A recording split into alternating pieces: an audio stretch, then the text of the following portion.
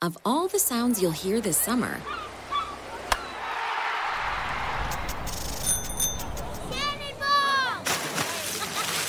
this might be your new favorite. They're blending up the new chocolate chip iced cap at Tim Hortons. Real chocolate chips blended into an iced cap for a sweet summer treat. It's Tim Hortons' frozen take on a cappuccino. And it just might be the best sound of summer. Hurry into Tim Hortons for the new chocolate chip iced cap. Limited time at participating restaurants. This podcast is a member of the Voices of Wrestling Podcasting Network. Visit voicesofwrestling.com to hear the rest of our great podcasts, as well as show reviews, columns, opinions, and updates across the world of wrestling.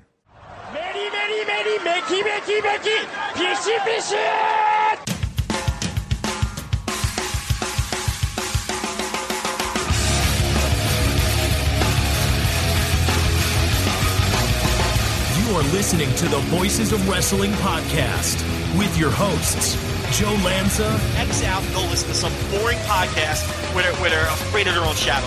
Okay? Don't listen to Joe Lanza, because Joe Lanza's not changing. And Rich Craich. Give me a name. Like who delivers this guy in a big spot? Joe, don't yell at me. I like in the big spot, who delivers better than this guy? Stop yelling at me. I agree. All right, welcome once again to the Voice Wrestling Podcast. I'm Rich Craich, alongside, as always, the king of banter himself, Mr. Joe Lanza. Joe, how's it going? Cheerio. Yeah, I didn't play the. You wanted the. I'm waving the Union Jack though, so nobody can see it, but I'm waving it for you. The British Bulldogs theme is obviously playing in the back because our producer is going to put that in post production, and that's it. This is your last Voices of Wrestling podcast, correct? You are now a official member of the Brit Rest Roundtable. Crikey! Here on the Voices of Wrestling Podcast Network. Yeah, you can finally do your fake taxi. You can do all that stuff you've always wanted to do. Isn't crikey Australian? That's not even British. I believe, yeah. But, that it's kind of the same, right? It's almost the same. It all sounds the same to me. Well, they came from England. They're all the convicts or whatnot. So it's basically the same, right? Listen, all I know is I'm wrapped in a Union Jack right now as I record this. I'm all in on this British wrestling. I've been diving deep. I did the What Culture Pro Wrestling today. I binge-watched it all day. Terrible day for that, since they had a horrendous iPaper. Yeah, I was gonna say we'll leave it at that for the day of What Culture. But yeah, we got all excited earlier, and you were tweeting it out, and I was like, oh yeah, they have their iPaper coming up. So I went out to Robin Reed, who kind of handles a lot of our European stuff, and I said, hey, do we have somebody covering this? And he goes, okay, I found somebody, they're gonna do it. And I went, all right, cool. And he says, oh, it starts in like 15 minutes. I'm like, all right, cool. I didn't know, kind of came out of nowhere. There wasn't much buzz, but okay, we're good. And then nothing but a horror story since then. So I feel very terrible for Arnold, who volunteered to do it and then had nothing but issues, but I think he had fun with it. But yeah, not a banner day for What Culture Pro Wrestling. But no, so we're not going to have the review up, obviously, right? Because it was unwatchable. I don't think he could. Yeah, I think he was tweeting out the gifs of what he was seeing on his screen, and it was if it worked, it would be 2 seconds, and then that 2 seconds would repeat 300 times, and then it would go down, and then it'd go up. It was a nightmare. So yeah, he will not have the review quite yet. So their YouTube page is great.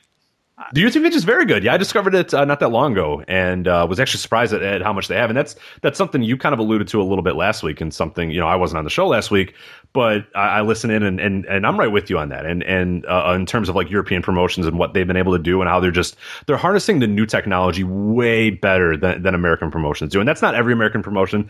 Here in Chicago, I'm lucky I have AEW and Freelance, who I think both do a very good job of high production value. Their stuff looks good. The wrestlers tend to look pretty good. Everything looks pretty solid for those two, but there are other indies, and there are ones that I even enjoy that don't look as good. I mean, even to an extent in Evolve or WWE Live, yes, they're leaps and bounds better than they were a few years ago, but are still not quite there. But you look at those YouTube pages, and you look at free content that looks great, that's nice and searchable, that hooks you in. If you just stumbled upon whatever, I watched the one you talked about, the Will Ospreay Martin Kirby match or whatever. If you just stumbled into that, you would obviously want to watch more of that company, right? That wouldn't be it. You wouldn't go, oh, well, that's all I need to see.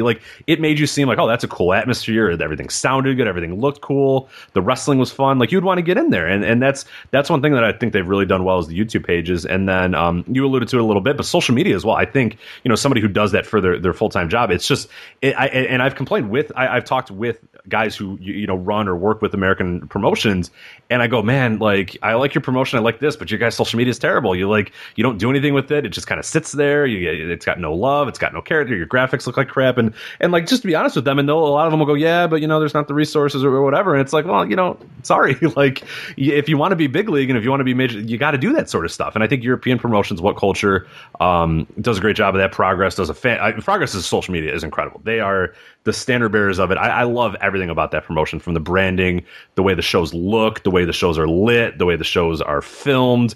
The as you said, I think last week you were talking about the ring gear that they wear, the way, it's just everything that's done. It's just a professional looking product, and it makes you want to watch it more. So hats off to them for sure. Major league. I appreciate a major league feel when I'm watching my wrestling, and that's the feel I get from all of these European promotions every time I give them a shot. And it does make me come back. It does make me want more. It makes me want to spend money on their streaming services. Again, the disaster today notwithstanding. But again, now What Culture? Now look, they're big evil corporate wrestling, right? I mean, they've got the big money behind them, and they've got, so they're a little different than something like Progress, which started from the ground up, or a Rev Pro or an OTT or anything like that. And I know there's a lot of WXW is another one that we should mention as well. For sure. They just had a bunch of big cards, and again, a great looking set with a great looking venue and great looking production. Their English commentator's garbage, though. I don't know who that guy is, but he's trash. Well, a total bum. Just a complete zero. I hate. Yeah, just it offers nothing to the broadcast. An absolute no enthusiasm. Yeah, no enthusiasm for the thing he's watching. It's like he's at gunpoint sitting there watching these shows. I mean, that guy's a bum. I don't know what his name is, but you just blew the bit, because if there's one thing you could never rip Allen on, is enthusiasm. I mean, geez, we just sent the bit spiraling down the toilet, because there's no way you can rip him for that. But yeah, of course, our good pal Allen does the English commentary for WXW, but the problem is someone's going to pause it like a minute into that, while we're still bad mouthing him. Someone's going to pause it and be like, "Alan, these guys were talking shit about you." You know what I mean? Like, well, I can't wait for that. Like, just listen to the whole thing. Like you'll see. We know we're joking, but who knows if he'll get the message? I don't know if he's still farting around in that castle. I don't. He's rowing his boat in a river like a Swiss. He's in like Switzerland doing like river rafting or something, whatever the hell he's doing. Yeah, that guy's what an enigma that Allen is. But yeah, these European promotions, man. I mean, I said enough about it last week, but the wrestling's great, the production's great, and it makes you want to come back for more. And it's all the talent. There's a lot of talent coming out of there too. Mm-hmm. And that's the big thing too. You see the North American promotions farming the European promotions for their drawing talent now too. I mean, look no further than what we saw at Bola this year, which was basically a British invasion with a British champion. It's a lot of impressive stuff going on there. And I'll be completely honest. I mean, I know you mentioned a couple of the Chicago promotions that you enjoy locally and whatnot, and I've been following AAW very closely too. I still have never seen a freelance show, so I cannot comment on it. But when I, have time to watch indie wrestling now these days, I find myself turning to European promotions almost exclusively at this point. And it's just and it's not that I'm trying to bash North American. Look, I like North American. There's plenty that I keep an eye on and follow, especially locally here. But it's just it's more of a warning. I mean, they're going to have to keep up, or they're going to fall behind. I think an important point is that this really is a global market, Rich. Do you agree with that point that you're competing for dollars worldwide now, not just locally? Sure. Because everyone streams, everyone has streaming services or pay-per-views, and nobody can afford to pay for everything. And when it comes down to plunking down those dollars, there's going to be people like me who look at production values and the quality of the camera work and the production and what the ring looks like, and those things are going to make the difference, because at the end of the day, everyone's really using the same pool of talent. Yeah, and one thing to kind of your point as well, and then we'll get to the topics that we definitely had to talk about this week. But I think one of the things is that you talk about it being a global thing. Like, if you wanted to, Joe, if you decided, you know what, from here on out, the only promotion I'm going to follow Progress and Rev Pro. I mean, you can do that. There's nothing in stopping you at all. Like, there could be an indie that runs a block away from you, but if you don't like what they do and you like what Progress does, even though they're halfway across the world, nothing is stopping you from watching every Progress show. You know what I mean? Like, that's the difference that we live in. It's not like the convenience now of like, well, this promotion runs in my town, so I kind of have to like them. Like, you don't have to like anything. Like, you can watch whatever you want now. You have any choice you can make. And if you put up, local, I'm not, picking on any particular one, but if there, say, is an indie down the block from you that maybe books decent talent, maybe books, some guys, but their production value looks like crap. Their cameras are blurry and their mics sound horrible, and the characters, you don't get any good feel for it. And then you have Progress, which we mentioned is a super polished product, and you go, well, you know what? Hey, like, maybe Progress costs like $2 more, but I'd rather give them my money. I'd rather follow them. There is nothing stopping you from following that promotion every single day that you want to. And that's a huge difference in 2016. Like, people have to realize promotions, like, it's not just that, hey, it's not only that I'm in your backyard. Like, it's not the regional thing anymore. That is, it works for, live attendance and stuff.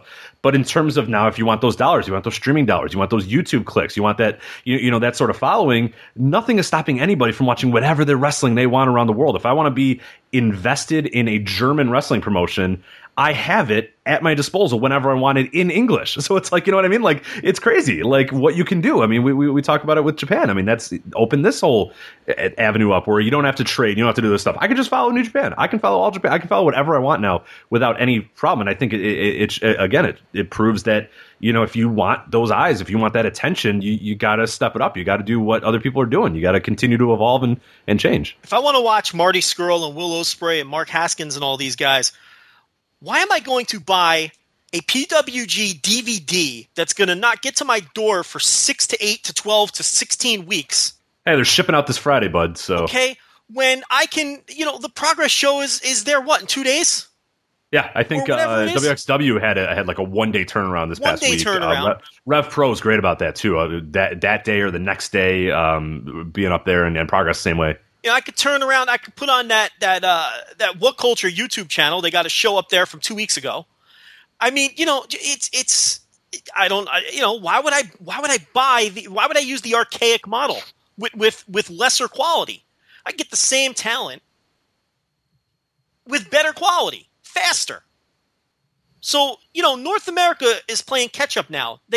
And where was the European scene, Rich, 5 years ago? I was going to say, I thought you were going to say 10, and I was going to say, no, 5. 10 years ago, it didn't exist. Yeah, right, that's what I mean. 5 years ago, where was it? And they blew right past. North America had a head start. It's like they're in quicksand. I feel like some of these shows I watch, it's no different than the shows I was watching 15 years ago, production-wise. It's just the talent is different. So, yeah, well, what are you gonna do? It's they got it. Now you're in trouble again. You're in trouble. Oh no, I didn't get in as much trouble as I thought. No, actually, I thought everybody was pretty well. I'm just pretty grounded there, and I think, yeah, absolutely. I mean, it's really hard to deny it when you see those two things, and like you can argue the in-ring quality and all that sort of stuff, but like you're saying, like that's a big part for you. The production, and I'm right with you, of course, as somebody who does video production and social media or whatever, that matters to me. How your ring looks, how your ring's lit, that stuff, it really matters to me. It always, the aesthetics always matter to me. In pro wrestling. So it's always been a thing that I understand that maybe, the X is like a great wrestling match that's shot on, a handy cam in the 12th row or whatever, and it's shaking the entire time. But here's the thing, Rich, but yeah, you're getting great matches in Europe. That's the thing too. Yeah, exactly. It's not just like it's slick production value and then it's garbage. It's all good major stuff too. league talent, and it's right. and the proof is that they're bringing them here. You could almost maybe make the argument it's better wrestling over there, match for match, pound for pound. I mean, it's that's just me being honest. It's a warning call to North America, but absolutely. But we plenty to talk about. Before we get to that, Joe, who knows quality? Dollar Shave Club. They know quality. There's no question about that, and you don't need to choose between price and quality to get an amazing, affordable shave with Dollar Shave Club. DollarShaveClub.com is the answer. To prove how amazing their shave really is, right now they're giving you the first month free to join the club. That's right, the first month is free. Here's your chance to see why over 3 million members, like me, like secretly sassy Rich Crage, why we love Dollar Shave Club. Dollar Shave Club is so confident in the quality of all their products that you can get the first month for free. All you pay is the shipping. That's just a couple bucks. After that, it's just a few bucks a month. No long-term commitment, no contracts, no hidden fees. There's no reason not to do it. So get your Dollar Shave Club. Here's what you do. You go to DollarShaveClub.com/voices. That's dollarshaveclub.com/voices. First month for free. Rich, total nonstop action. There's a lot to talk about in that company right now. Bound for Glory was this week. There was a lot of drama. There's still a lot of drama. Yeah, we still don't know, really. So we're going to review Bound for Glory first, and then you want to talk about whatever the hell's going on in terms of the sale. I think that's probably the best way to do it. Well, the fact of the matter is, I mean, there was very much the possibility that Bound for Glory wasn't even going to take place, and they were saved literally at the 11th hour. Once again. Yeah, I was trying to remember when you did your show. Was it still like it was up in the air? Yeah, because you did it Thursday, right? Or Thursday during Thursday night, right? That's right. And if I remember correctly, it was still like, like I don't know, like we had Garrett Kidney in Orlando. Like I don't know, like I hope, like I'm here. But it was 72 hours. According to Dave. So right around when I was recording is when they got the money from the mystery investor, Garrett Kidney. Garrett, by the way, as we record this, is still in Orlando. He's trapped. Trapped in his hotel room. He can't fly home. The tapings have been backed up a couple of days. I don't know when he's going to be able to leave, but there's a hurricane coming. And Garrett is in Orlando. Now, look, I don't know if they're in the direct path of the thing. Where is Orlando on the map? Is it right there on the coast? No, they're kind of in the middle of the state. I don't think they're in the direct line of the hurricane, but I think that's something that's like, you know, it's going to rain a bunch and the flights aren't going out, that sort of stuff. I think because I have a buddy who's actually there, so I told Garrett to go find my friend and my friend to go find Garrett because that'd be a fun little game, you know, to waste their time out there. Yeah, he said it's not like awful, but there's really bad storms and stuff going on. Like they're not in the direct line. But they're not evacuating Orlando. They don't need to evacuate, yeah, but they just kind of have to stay in their hotel. Right? Like there's nothing you can do. Like the rides aren't going to be open. Nothing's open at Universal Studios, and they can't fly out, but they can't, you know, they don't have to evacuate and go to Atlanta or something like that. You know, they can stay there. But yeah, it's not good one way or another.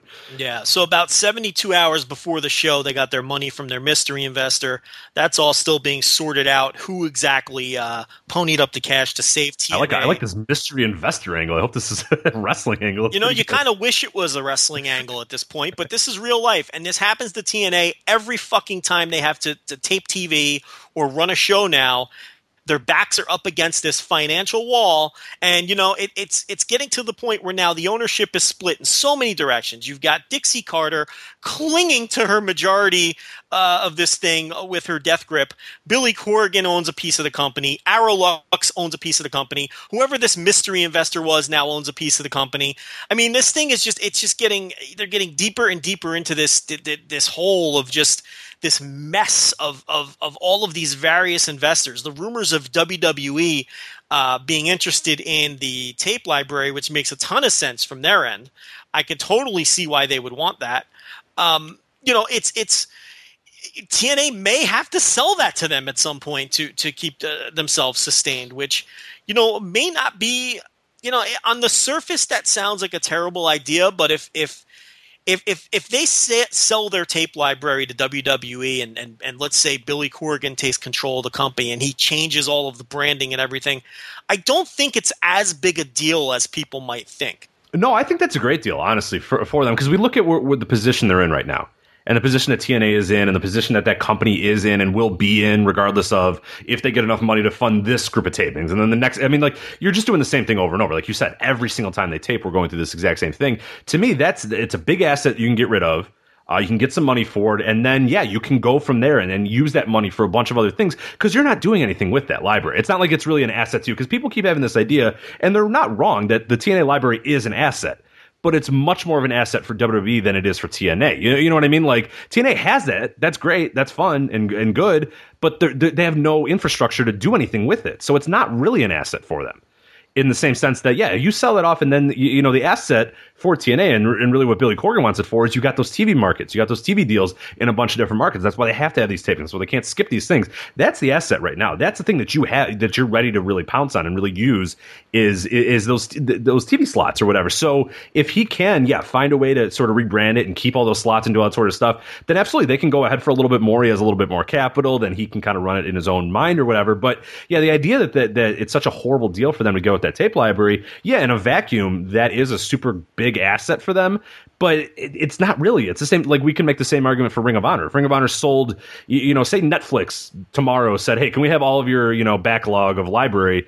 It's and Ring of Honor said, yeah, sure, take it. Like, you know what I mean? Or, yeah, we'll sell it for $5 million or whatever. It's a much bigger asset for somebody who has the infrastructure versus somebody who doesn't. You know what I mean? Like, that's where I don't get the idea that this tape library is some big deal for TNA, because they have it now and they don't do anything with it. So it's not ideal to give up control of that and to sell that but we're past the point of whatever's ideal for this company. right. Like I wouldn't, it's not a move you'd want to make unless your back is against the wall, which is the case here. And if you're going to completely rebrand, look, and that can help you get there.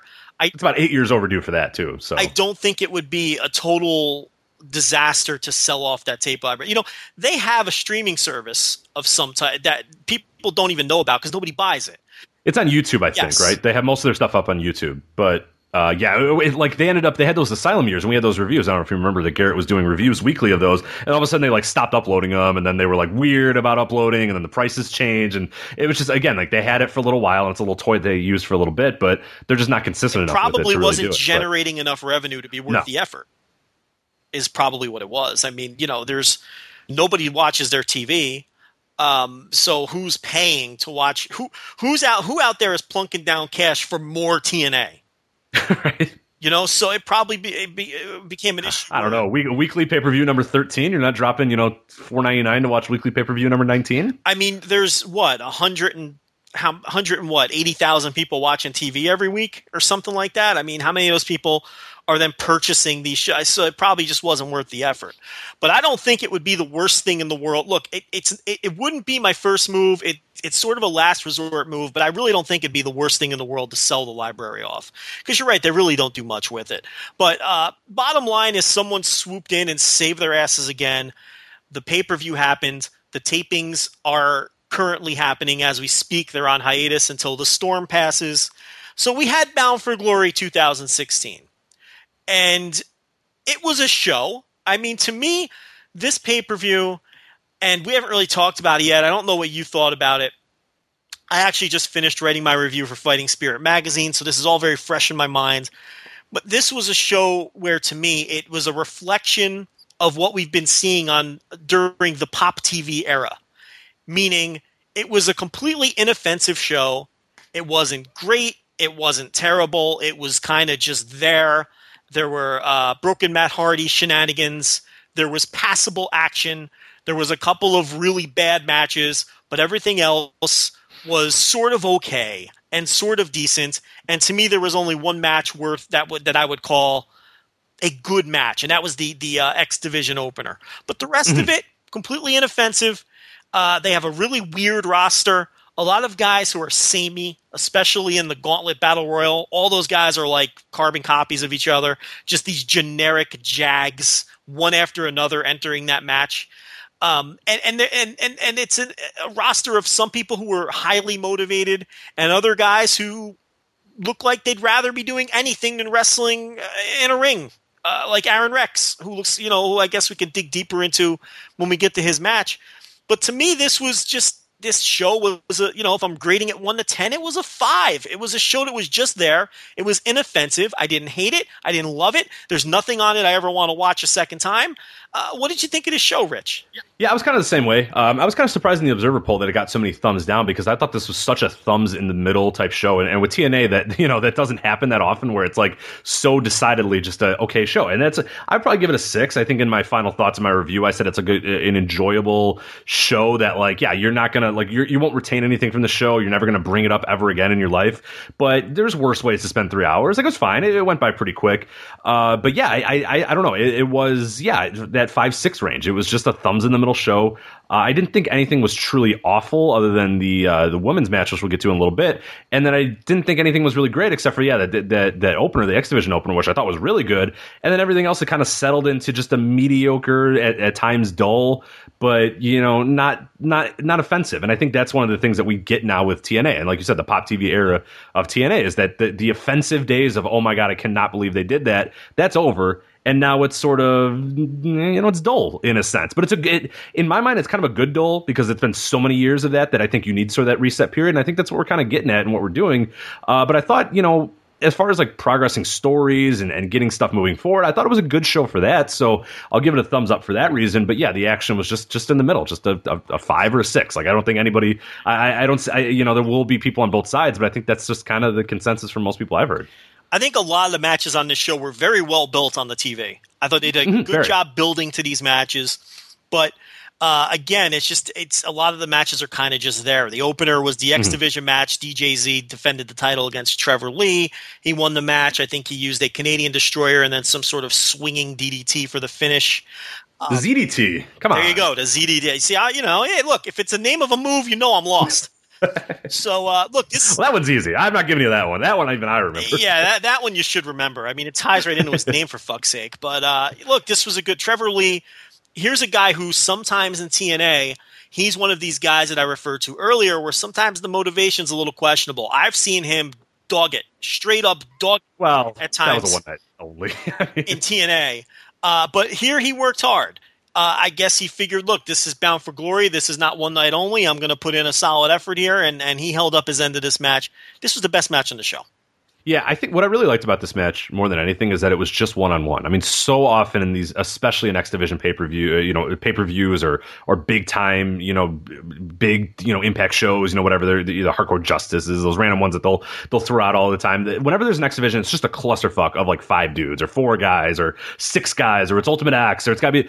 What I loved about this, it was just one-on-one. 2 guys that are great high flyers, great in-ring chemistry, able to slow it down when they need to, able to kind of speed it up and fly when they need to, but there wasn't, multi-man shenanigans. They were able to, both these guys were able to kind of tell this story without running into other people and running into this and doing, topes that knock out 10 people. Like, I just love the idea that it was just one-on-one because that's such a rarity in TNA that you get that, especially with that title. Now, Bound for Gold. Joe, are you still with us? I forgot to unmute again. There you go. All right. I'm still here. That, but yeah, I completely agree because then we had the clusterfuck, which was this next match, which I thought, to me, was one of the 2 matches on this show that were just flat out terrible. This match, though, I'll tell you, this featured a bunch of dudes who I talked about last week when you weren't around, where if TNA didn't exist, there are so many dudes, and this match is a great example of a bunch of pro wrestling jobs that would not exist. I mean, because where would your Baron Daxes and your Basile Barakas and Braxton Sutters and your Mahabali Shiras and your Robbie E's, where would they be working in pro wrestling if not for TNA? They'd all be back scraping on the indie scene or these are people that Global Force. Maybe they'll join the Force. These are people that WWE has either already given up on and really isn't going to explore again when it comes to the case of guys like Baron Dax and Basile Baraka. Those guys aren't going back to WWE ever. Or guys that WWE straight up was never interested in. If they wanted to sign Pepper Parks, they could have signed Pepper Parks at any point over the last decade. Same for Ring of Honor, for that matter. Okay? So this is why it's important to me that TNA does manage to survive, because you got to look at this match. It's a match full of guys who would... Yeah, I don't think Mahabali Shira would ever wrestle again. Like, I really honestly don't know if he would ever wrestle again in this country. So, I mean, this company does provide jobs for wrestlers. So, from that perspective, now this match was a pile of shit. The only redeeming quality of this match was that the right guy won. I would say that Eli Drake was the right pick to win this match. If it wasn't Drake, then it should have come down to Drake and someone maybe to build a feud with Drake, maybe toss him out at the end. But look, I'm not going to dig into the booking of the Bound for Gold. The right guy won. There was a bunch of shitty dudes in it, and it was not a good match at all. And Grado did the bushwhacker thing. That was kind of cool. I enjoyed that. See, we got there and then got tossed out, and then that was it. But yeah, I mean, a lot of people complained about that because the idea was the most charismatic guy in the match lasted. That's the what? But, no, that's the point. It's Grado. What? Look, I agree. That's who breaks down it's Grado. I don't want to see him buzzsawing through this match like a legit. Look, the guy he's a comedy wrestler. That was a comedy spot. I didn't have a problem with it either. And listen, can Tyrus change his Twitter handle already? What is? I don't even know what it is. It's his WWE. It's still the dancing dinosaur. What was his name in WWE? It's Brodus Clay. Yeah, it's at Brodus. Oh, he's still at Brodus. At Brodus Clay. It's like Is at Tyrus TNA taken? Like, I feel like that's an easy one. Let's see. Tyrus TNA. Let's see if anybody's at Tyrus TNA. Somebody is there, but I don't know. You could probably message him if you really wanted to. Because they're probably trying to sell it to him. But yes, and they got it in like 2014. So yeah, he definitely. Tyrus BC is another one too. If you wanted to be if you wanted to still kind of hang on to the Brodus Clay thing, it could be Tyrus BC. That is not taken. So, but I mean, at Brodus Clay, I mean, it's a slap in the face to his employer, right? I mean, geez. I mean, because you look on TNA social media or the other wrestlers, and it constantly says Brodus Clay like in their social media, which is, I don't know. You would think that they would tell him to change his. Yeah, well, I feel like that Baron Daxton and Basile like right away changed. Like the second they got their new names, I remember them making a big deal about changing their names. So that's again, it's kind of odd. This kind of speaks to my running theme. There's people in this company who are thrilled to be there, and their motivation levels are very high. Daxton and Basile Baraka are good examples. Those guys, look, they're thrilled to be in TNA. They're thrilled to have jobs in wrestling. Tyrus couldn't be a more go-through-the-motions dude. I mean, you can't, him and Aaron Rex, I mean, those two guys, they'd rather be anywhere than in that ring. They're there because they're getting a nice paycheck. Guys like Dax and Baraka, they're probably thrilled to be there. But yeah, this match was filled with guys like that. You had, Braxton Sutter, he's another guy. He seems motivated. Eli Drake is loving life in TNA. Grado loves life no matter where he is. Jesse Goddard is one of the most improved wrestlers in the world this year. And I'm not even trying to be funny. I mean, if anyone who's watched Impact knows that he's done tremendous things. Yeah. Mahabali Shira stinks. I mean, he's so bad. Look, they have to have an Indian dude because they've got that Indian television deal. I get it. You can't find someone better than this guy from India. I mean, he's terrible. I mean, he really is terrible. No, he's horrendous. Is he the worst major league wrestler in the world? He might be there. I had that thought in the battle. I don't know if I put it in the review that I did, but I kind of had this idea as well that he is just really bad. Like there's nothing there at all. Like has he done anything that's made you say there's not even that lick of like potential or anything? Like I could almost get it if you got like a really raw guy, but you could see something out of him. And I see nothing out of him whatsoever. No, Zero. I mean he's considerably worse than Ho Ho Lun. Yes. Oh yeah. Tyrus, who we talked about, Rockstar Spud was thrown in this.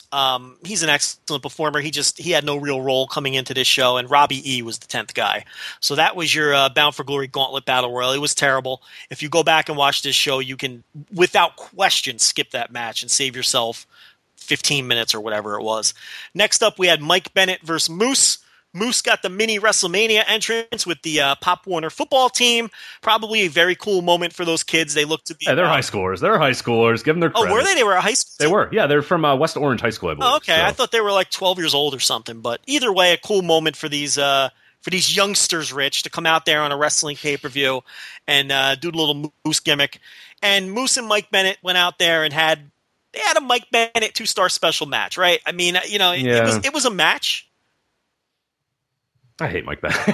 It's just, you can tell, like you're talking about this effort thing, and he's a guy that, again, you can see right through it. You can just see that there's just no extra gear with him. He just goes through the motions every single time. And I thought, Moose is a guy that especially, and I get it, Mike Bennett has no real purpose for doing this, but Moose is a guy that, like, if you really bring your A game with him, you can have a good match. You can really do some good stuff with him. He's still a little rough around the edges, so you still need to kind of hold his hand a little bit. And you would assume a veteran like a Mike Bennett would be able to hold his hand and be able to do some pretty cool stuff. But Mike Bennett just has no desire to do that and just does the bare minimum, and then he gets out of there. And that's exactly what this was. This was the bare minimum Mike Bennett match, and that it annoyed me at this point in the card, and it would only get worse with the next match, which we'll talk about here in a sec. Well, the Mike Bennett Moose match was built very well on television. Oh, and that's what I was saying. The build, you watch the promo video and you go, all right, let's go, let's do this. Like, this should be kind of have some intensity and have some. And then it was just Mike Bennett sort of working him over, and then Moose wins. It just like Moose does a few moves and wins, and it's just like, all right, well, I'm not even sure it's motivation with Bennett. I think he just is what he is. I just think he's not that. I just think he's not very good. Yeah, that's possible. Some guys just aren't very good at this. I mean, he looks the part. He just isn't very good. You can historically, run down a whole host of people in the history of wrestling who look the part, but they just aren't very good at this. And I think that's Mike Bennett. Moose is a guy who always works hard. I don't ever have a problem with Moose's effort. And I think he's a guy who's making a lot of money in TNA, and he really sees this as an opportunity. And he does try very hard. And I think I'm glad that he won the match. I think I don't know what he's done at the tapings, I should also say, we're probably going to do some spoilers in this segment because I think there's a few things that happened at the tapings that are unavoidable that we have to talk about if we're going to have any credibility covering this show. So I guess, skip forward now because we're getting to the point. Actually, the next match, there's a spoiler I want to talk about, a couple actually. So yeah, I don't know what they've done with Moose at the tapings. I don't know what they've done with him, but beating Bennett here seems to indicate that they might be doing something. Obviously, with the money they're paying him and with the fanfare they brought him in with, you think he's getting a push. Impact Grand Title Tournament Finals. Okay, so Drew Galloway was injured, and he cut a promo in the show explaining that he couldn't take part in this match. So Eddie Edwards, who wasn't even booked for the show at all, was sent in as the replacement. He got knocked out of the tournament on television, so he replaced him. He faced Aaron Rex. He lost via split decision. Edwards won the first round in pretty emphatic fashion. Aaron Rex won the second round, and I nearly fell asleep. He grounded him down with, look, if you're going to simulate MMA, maybe not simulate the boring aspects of MMA. Right, maybe add some excitement to it, not the one that everybody boos about, and even in UFC they get booed at and stuff. Yeah, maybe not the best. He won the match by grapple fucking Eddie Edwards. He won the round by grapple fucking Eddie Edwards. It's like, this works. You can avoid the boring parts, even if you're simulating MMA. You know what I mean? So I think that's something. But look, that's Aaron Rex. The guy just doesn't give a shit. That's the impression I get from him. And then the third round, they worked the even rounds so they can do the split decision gimmick with two judges giving it to Rex, one giving it to Edwards, despite the fact that the on-screen graphic that, that Rex won from all three judges, which wouldn't have been a split decision at that point. It would have been a 20-18 or whatever it is, 29-28 decision. Yeah, it wouldn't have been a split decision at that point. So the graphic had it wrong. They screwed everything up. But officially it was a split decision. Look, I kind of like this gimmick, but they need to work out the execution a bit. I think that we need to see some pinfalls and some submissions in some of these rounds to mix it up a little. I think that maybe we need to see someone win the first two rounds and then have the third round being the other guy scrambling to win via pinfall or with a big 10-8 round or something. There's no variety in these matches. They're always the same. It's always one guy wins one round, one wins the next, and then it comes down to the third round. And I think if you're going to do that, then what's the point of having this different style of match? So I think this has potential. I've enjoyed this, but I really think they need to work out how these matches are booked and how they're worked. Yeah, and that's kind of the thought I came up with, because I like the idea of doing something different. I like the idea, I like the ROH Pure title back in the day. I kind of like this idea that when you watch this match, it's going to be different, it's going to look different, and allows the wrestlers to kind of do something different than they usually do. We talk about that all the time, where you do the same thing over and over, you do the same matches over and over, you're going to get bored of it. You have no motivation, whereas this kind of gives them a little thing. Okay, cool, we have some different rules to kind of play with, some different things that we can kind of, work out and do, and like a guy like a Bryan Danielson, absolutely love that, and Nigel McGuinness, like, they took to that, like, okay, cool, we get to have fun in the ring, we get to do some different stuff. That was cool, and they really harnessed and honed that in and really made that ROH Pure title something that was kind of fun on every show. And I had high hopes for this one, and then this match happened, and I kind of went, okay, never mind. Because they're just, I don't know if guys are really going to want to put that much effort into making them look and feel different. And in this particular match, I got so upset that you had, they tied the first two rounds, so you have that third round going, and there was no sense of urgency from any one of those guys trying to win. They were basically playing to the judges, and like, how is that exciting? You don't want that. You know what I mean? Like, it's still pro wrestling. You still want the idea that make this fun, make this interesting. Don't make it a, like you said, these guys were at the end of that match. The last half of the match was them playing to the judges and trying to, not let the other guy get any offense on them. And that's not fun. That's not exciting. That's not what pro wrestling's for. I mean, you want to kind of spice it up a little bit. Like you said, something where, that third round, that guy has to absolutely kill him. He has to pull out all his stops and do it or whatever. They could have done that here too, but they didn't. They just had him kind of roll around until the bell rang, and then that was it. And like, when it was done, I just kind of went, man, that sucked. That was just, didn't do anything for me. Yeah, the third round didn't have a definitive winner, so it's like they're basically copying all of the parts of MMA that nobody likes. Okay, right? Decisions, judges' decisions. Nothing. That's not fun that's not exciting. Nobody cares about that. And it's like, maybe in some of these matches, have a knockout in the second round. Have someone knock the other guy out, or just mix it up, make it exciting. This was a second round of grapple fuck and a third round that was evenly worked, where if anyone cared enough, they'd just be arguing about the decision like they do in MMA. That's the bad part of MMA. Why are you copying the shit in MMA that no one likes? Copy the exciting stuff. So they need to work out how these matches are worked. But at any rate, Aaron Rex won. He's your grand tournament. What are they even calling this? Grand title, the Impact Grand title. Okay. And then he turned heel at the taping, which I think is a good move because this guy was going nowhere fast as a babyface. Oh, those babyface that promo that he cut before this match with Borash was, and this is the guy that, I wouldn't say it was one of the worst promos ever because, of course, it wasn't on that same stratosphere, but in terms of the worst promo of a guy that I know can do better. You know what I mean? Like, relatively so, how awful was that promo where he's like, yeah, like Borash is like, what? And he's like, yeah, I want to win, and I'm going to prove that I'm better. He is complete. All right. Like, it was like, oh my God. Like, I know you're like that, like, I get it. If he was just a complete stiff, a guy that sucked at promos, okay, whatever. It's, he got in, got out, did what he had to say. But for a guy that we know is better than that, it was just like, oh dear God, you don't care at all. You don't care. He is completely lifeless. He has no character. He has no gimmick. He's just a guy, like literally just a guy. Like there's nothing there with him. There's no spark. There's no energy. Any charisma that he had in WWE is gone. It is just completely gone. And he came in with such fanfare and excitement. The Impact Zone was fired up for this guy when he came in. And I'm telling you, Rich, he killed it dead the minute he cut down that "You're a Genius" chant. They were chanting "You're a Genius" at him.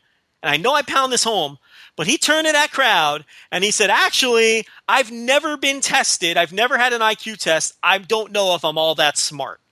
Why are you telling the fans that you're stupid? I also like that his music is like the same as the Damian Sandow music until like halfway through, and then they just like it just like scratches and turns into some stupid like metal song or whatever. It's almost the representation of his transformation from someone with charisma into a guy with zero charisma. You know what he's like? And he's like that guy that works 3 cubicles over from you.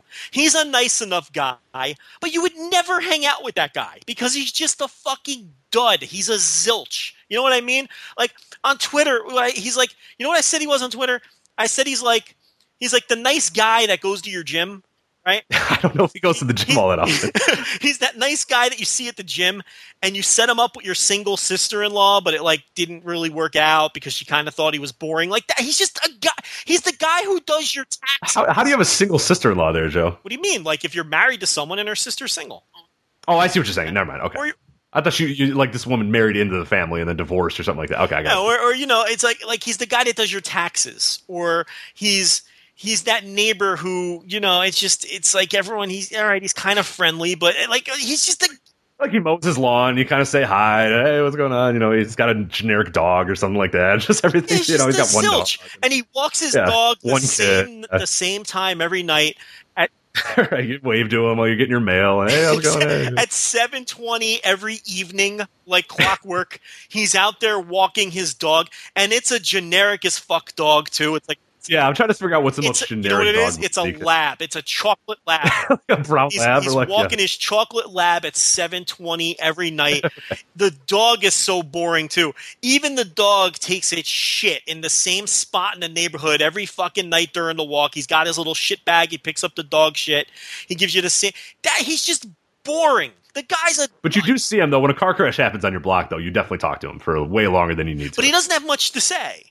No, that's it. Like you just stand there with your arms crossed and kind of like, and he's in his He's like, I was working on dinner and I was making pork chops and then I saw the crash. Yeah, you're lucky to get that many words out of him. And then that's it. Well, that's it. And then you're kind of like, oh yeah, all right. He's in his generic bathrobe. He's just, it's like, he's just a guy. His wife is a 5. You know what I mean? Like his wife is the most average woman ever. He's got a kid who never talks, who gets all B's in school. He's just a fucking dude. Like the heel turn cannot be a bad thing for him because maybe it'll get some life out of him. Maybe it'll motivate him a little bit because right now Aaron Rex is the most lifeless, charismaless void that there is in professional wrestling. So I'm eager to see what this heel turn gets out of him. And then after all this, Eddie Edwards is your new TNA World Champion. So explain that one to me.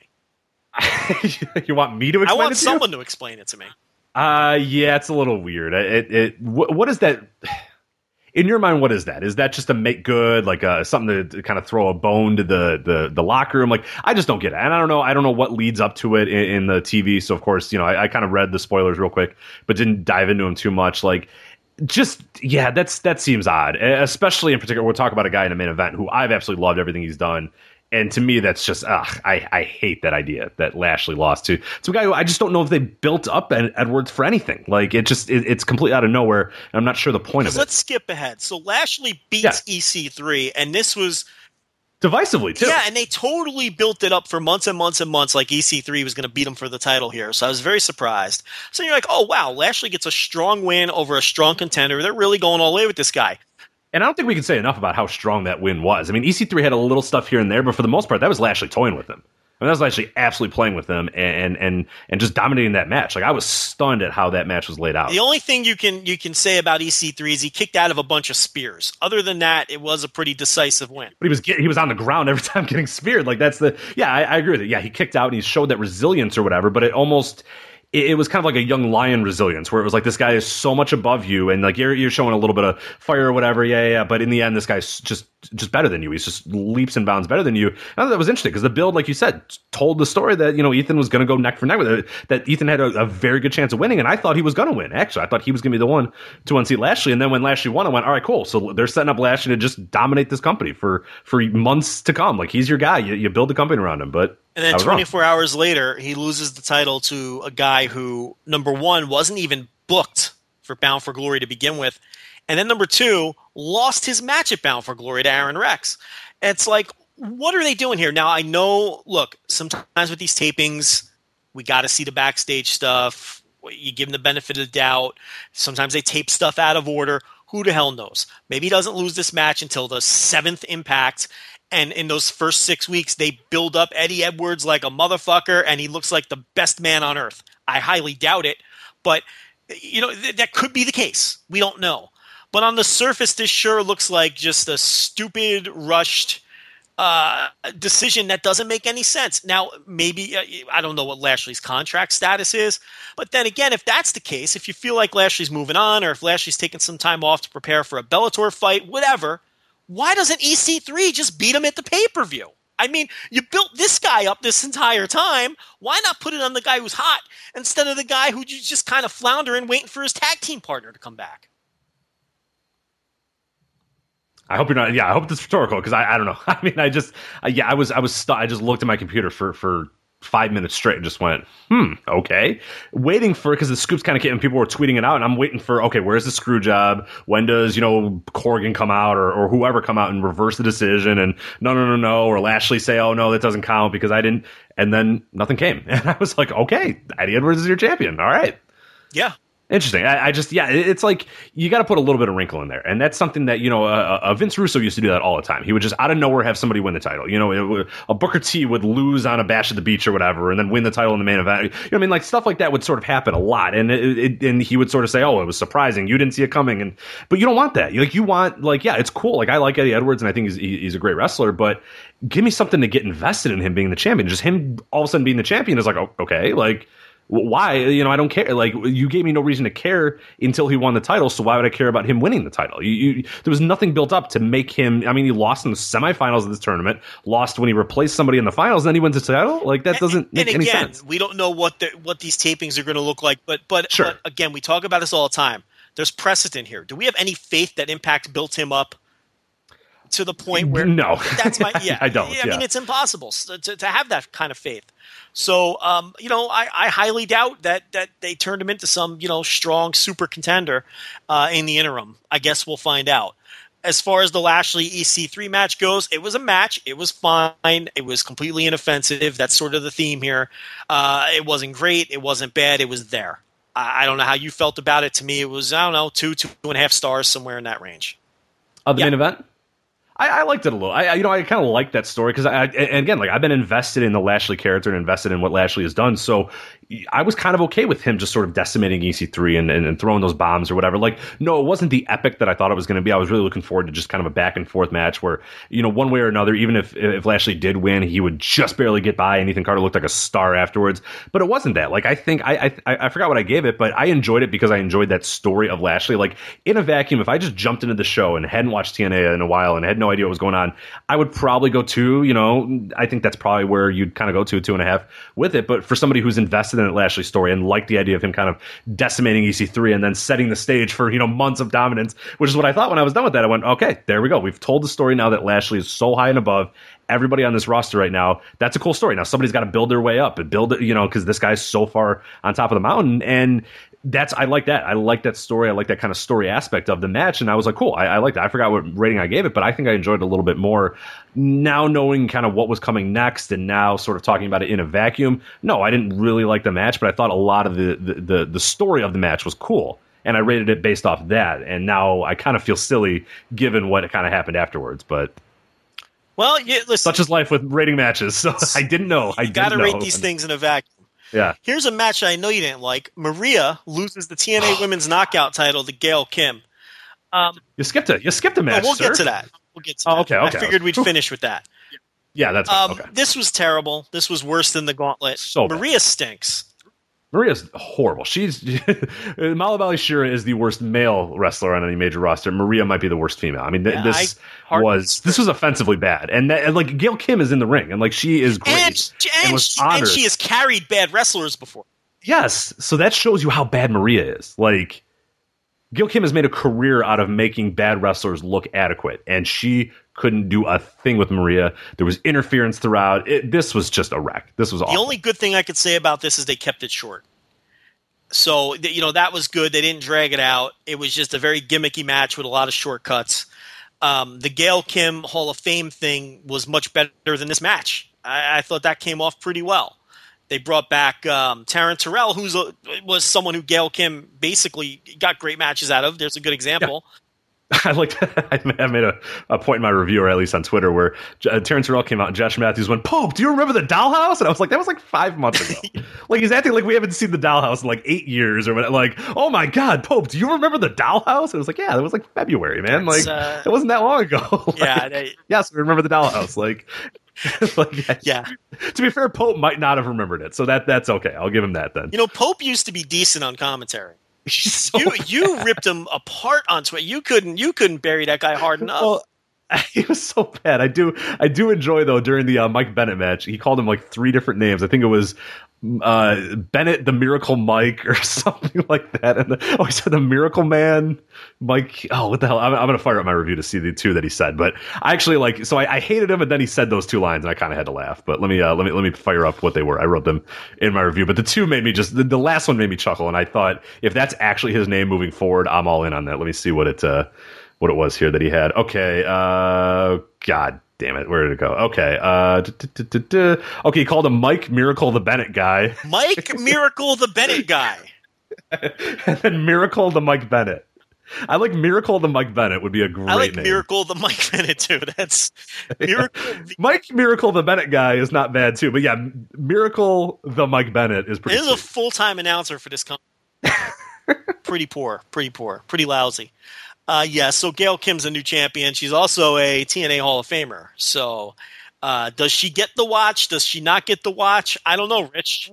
Maybe in a few months. We can't afford the watch. I don't know how to.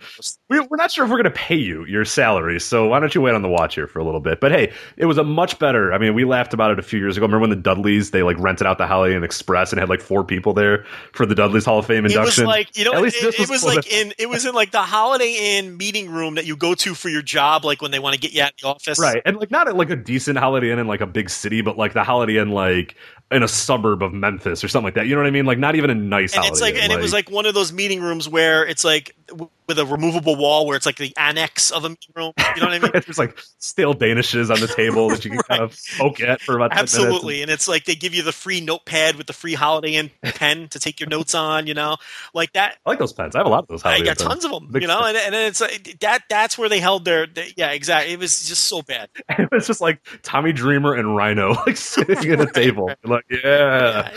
That was bad, but this was much better. This was actually really good. They had a great promo for the production value of TNA. I've enjoyed it. I mean, they've stepped it up a lot in the last year in terms of like the production values of everything they've done, and the video that they had for Gail was really good as well. So yeah, that ceremony came off very well. The match, not so much. We also have new TNA Tag Team Champions as Matt and Jeff Hardy defeated Decay. Now, I'll be honest with you. I thought this was a 6-person match with Rosemary and Rebby. I guess it doesn't matter since they were heavily involved in it anyway. So I was completely lost when I was watching this thing, and I was surprised that the Hardys won the titles. But apparently this was a title match. So, and I use the term match loosely. This was mostly pre-recorded footage of the Hardys just fucking around on TNA's dime again. It was fun enough. I thought it was way too long, though. I thought this just dragged on forever. Yeah. This could have been half the length. When they finally got back into the building, it turned into a pretty wild hardcore style match. Abyss, of course, had to take his thumbtack spot. That's a prerequisite. You know you're going to get that. And then Crazy Steve, I think he went through 2 tables with a swanton from Jeff or Brother Nero or whatever the fuck they're calling him. Look, this stuff has not been for me from the start. I think it's goofy. I think it's overwrought. I think it's try hard. There's elements of it that make me chuckle, but I think overall I can do without it. It's just not for me. But I'll tell you this. During those pre-film segments, you could hear the fans in the Impact Zone just losing their shit. The TNA fans love this stuff. Yep. So it's not for us. You know what I mean? Like, and that's, I think what I put in my review is like, if you like this stuff, you'll love this match. If you don't like this stuff, you won't. I mean, like, it's as simple as that. Like, I was kind of like, all right, let's go. I'm done with this. You know, I know you were probably the same way, but I'm not going to rain on people's parade. There was a lot of people that loved this and thought this was a great match. And I'm with you. Like, if that's your thing, if you enjoy these things and you enjoy this segment and you enjoy, you know, Willow coming back and all that, you know, go for it. I'm not going to, you know, if that's your thing and you like it, go for it. I'm glad TNA is doing it too, because people respond to it. So go with it. I mean, I don't know. I can't even call them matches. These things aren't even matches. They're like short films. I don't know. It's just not for me. I could sit here and bash it. It's not like I hated it. It was mildly amusing.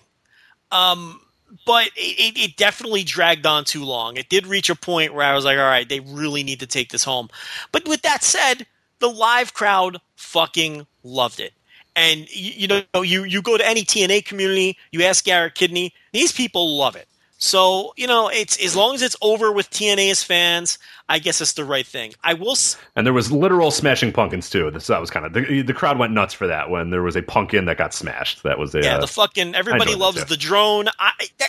That's not over with me. I don't get it. You're not a Vanguard One fan? I don't think it's funny. I don't know. Everyone's gonna call me joyless. I know, but that's fine. It doesn't hit with me. It's not the kind of humor that hits me. It's a divisive thing. I think this is definitely a divisive angle, and I said as much, you know, when I was talking about it, and I think that we've said it time and time again, and I think that's kind of our official stance as a show is like, if you like this stuff, go for it. It's fine. You can like it, and I'm sure this is good stuff if you like it. If you don't like it, okay, then yeah, you're not going to like it. Like, you know, it's simple to say that, but I think that's kind of what we're at with this. I mean, they're going to keep going full board with it because the people that like it really, really like it, so go for it, you know? Yeah. I mean, I think an overrated aspect of it is I don't think it's created new fans for TNA. I think the first week that they did it, it brought in a shit ton of viewers, and then you look at Google Trends or anything else you want to look at, even the ratings, it just shot right back down. Now the ratings did level off slightly higher after all that stuff than they were before, but I don't think it brought in. I think a lot of people came in that first week to see it.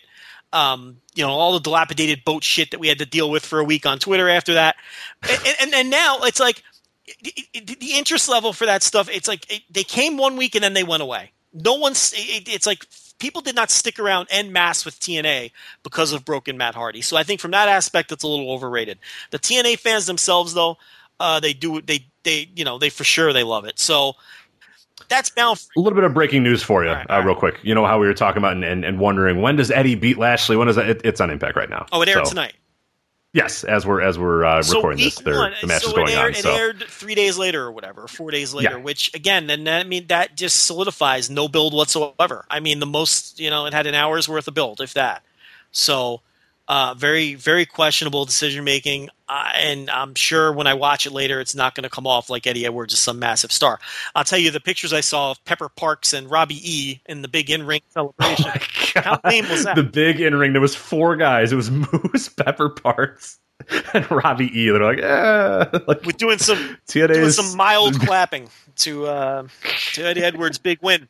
That's the babyface. I mean, that battle royal really shows you, oh my god, the roster depth on here, because I think they have a decent amount of guys at the top and a decent amount of, but man, the lower tiers of this roster. Where is the roster depth? There is none. There's no depth. I mean, that Bound for Gold is it. I mean, that's your depth is Pepper Parks and like Mahalabali Shira, like that. Oh man, that's and the terrible French tag team.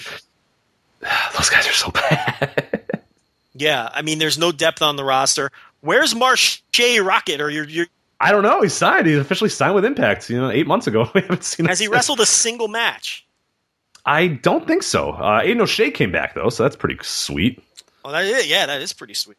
That's another spoiler there. I hope I don't ruin Impact for you, but Aiden O'Shea came back, so hope you can still. Yeah, let me find out about old Marche Rocket. If he looks like he did some tapings in August. I don't remember any of those. I don't remember him on TV.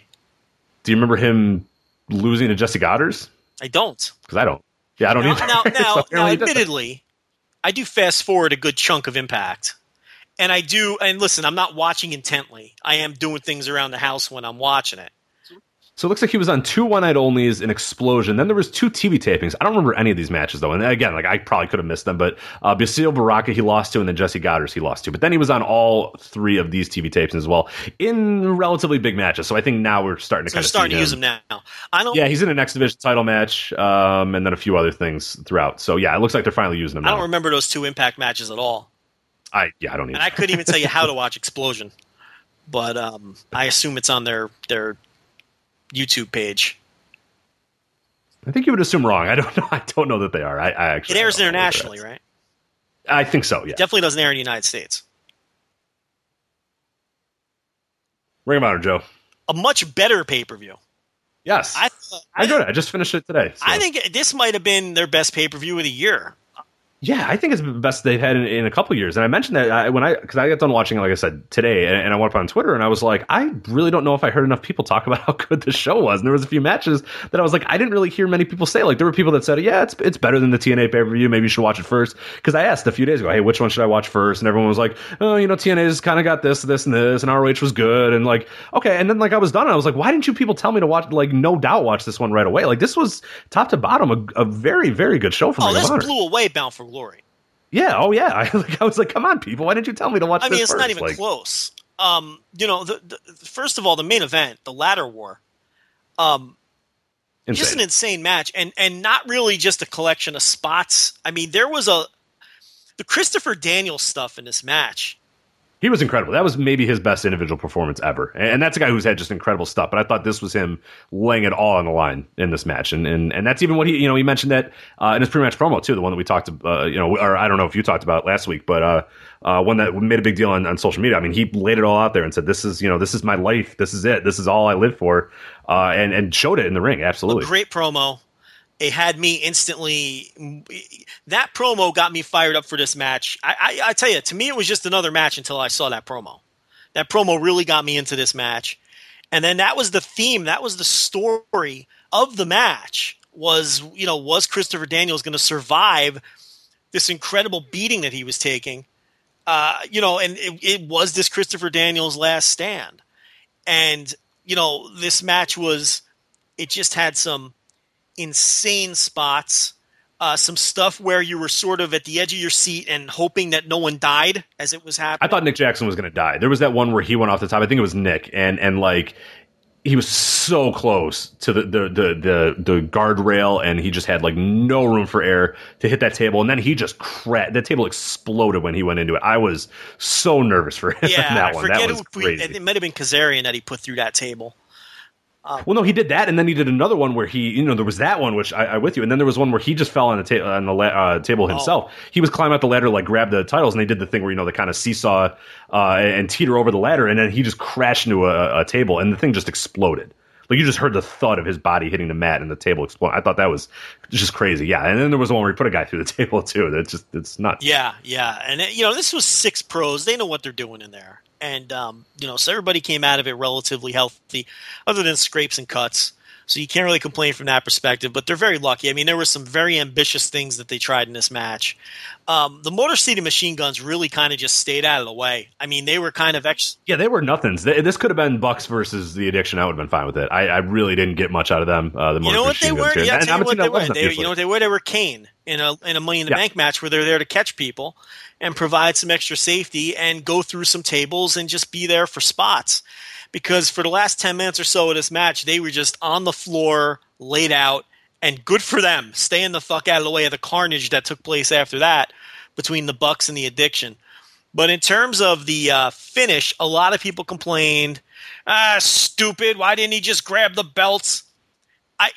They're the Young Bucks. They're assholes. That angered me. I mean, they're showboat assholes, that though. Complaint legitimately angered me. It's like, it's the Young Bucks. Have you never seen a Young Bucks match ever? They're showboat assholes. That finish was so within character of these two men. They're California dickwads. Like, yeah, that's what they would do. And so within the story of the match, where it's like, they have an opportunity to finally kill this guy dead and be cocky show-offs all at the same time and still win the match. It's the Young Bucks. Of course, exactly. Have you not seen a Bucks Have you ever seen a Young Bucks match, promo, entrance, shirt, Twitter, tweet, anything, video, nothing ever? I mean, that finish was perfect for the Bucks. I mean, him just grabbing the belts would have been so anticlimactic at that point, and I don't think it ran counter to any sort of psychology. The Motor City Machine Guns were dead. They were outside the ring, and they were complete non-factors. The other member of the Addiction was dead. He had just... Yeah, they were systematically taking people out. I think Carino or somebody said that on commentary, which I thought was good, is that the Bucks were focused and just systematically one by one taking everybody out until there was no doubt that they were going to win this thing. And then basically Matt said, look, we can fucking finish this guy off too, even though it's... and Nick did it.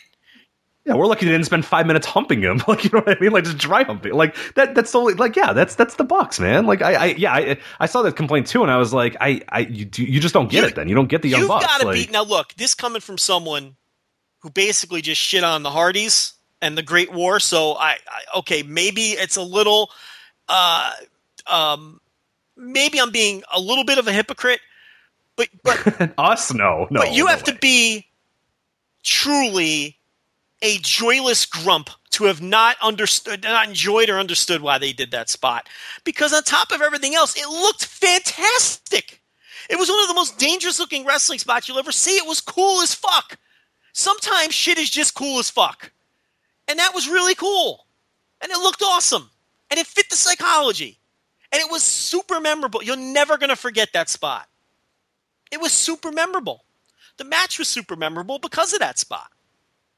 I mean, it was one of the great matches of that style that you'll ever see. It really was. And, Yeah, Dave said it was one of the best ladder matches ever. I don't know if I'd put it on that level, but it was certainly up there. I mean, it absolutely is. It's going to pop up on our match of the year plenty of times, and it's not going to be out of place at all if it does. Of matches of that ilk, your TLC style matches, ladder match, that incorporates a lot of different things. A lot of singles matches and things of that. But in terms of matches like this, which are just hardcore destruction with multiple people in them, it's one of the best ever. I would agree with that. The carnage was just incredible.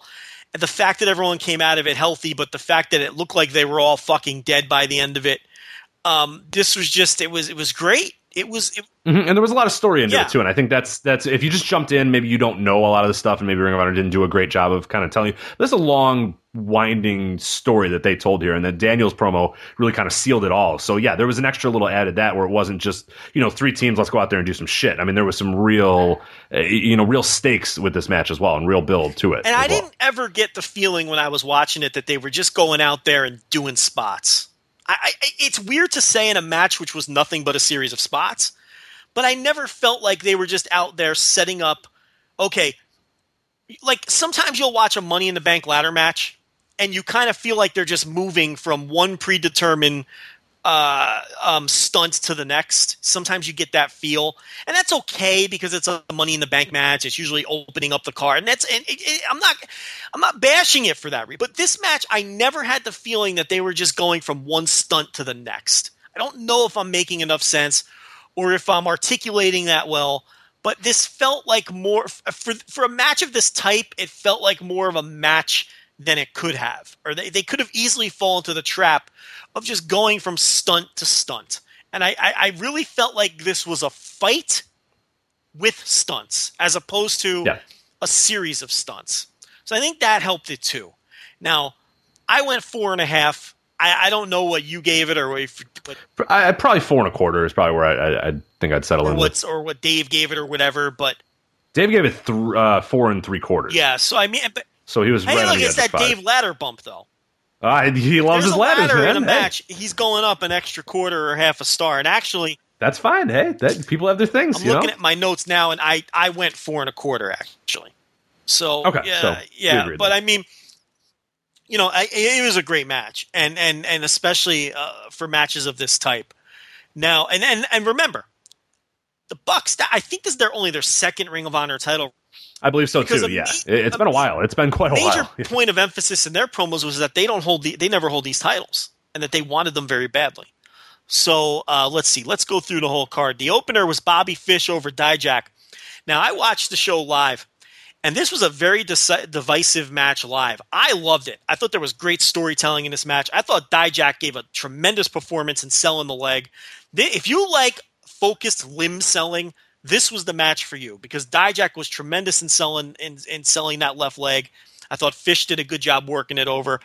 I thought Fish was a good asshole in this match too, which was cool, because Dijak came out and he got a big pop, and maybe they didn't know. I don't know if they expected as much of a pop as he got, but he kind of then Dijak became the underdog babyface, a hometown guy, and Fish just was the total asshole. And Fish can turn that on and off whenever he wants. So I thought that was kind of cool, that aspect. So I enjoyed this match, but there were people who trashed it and thought it was disjointed and not very good. I thought it was an excellent match.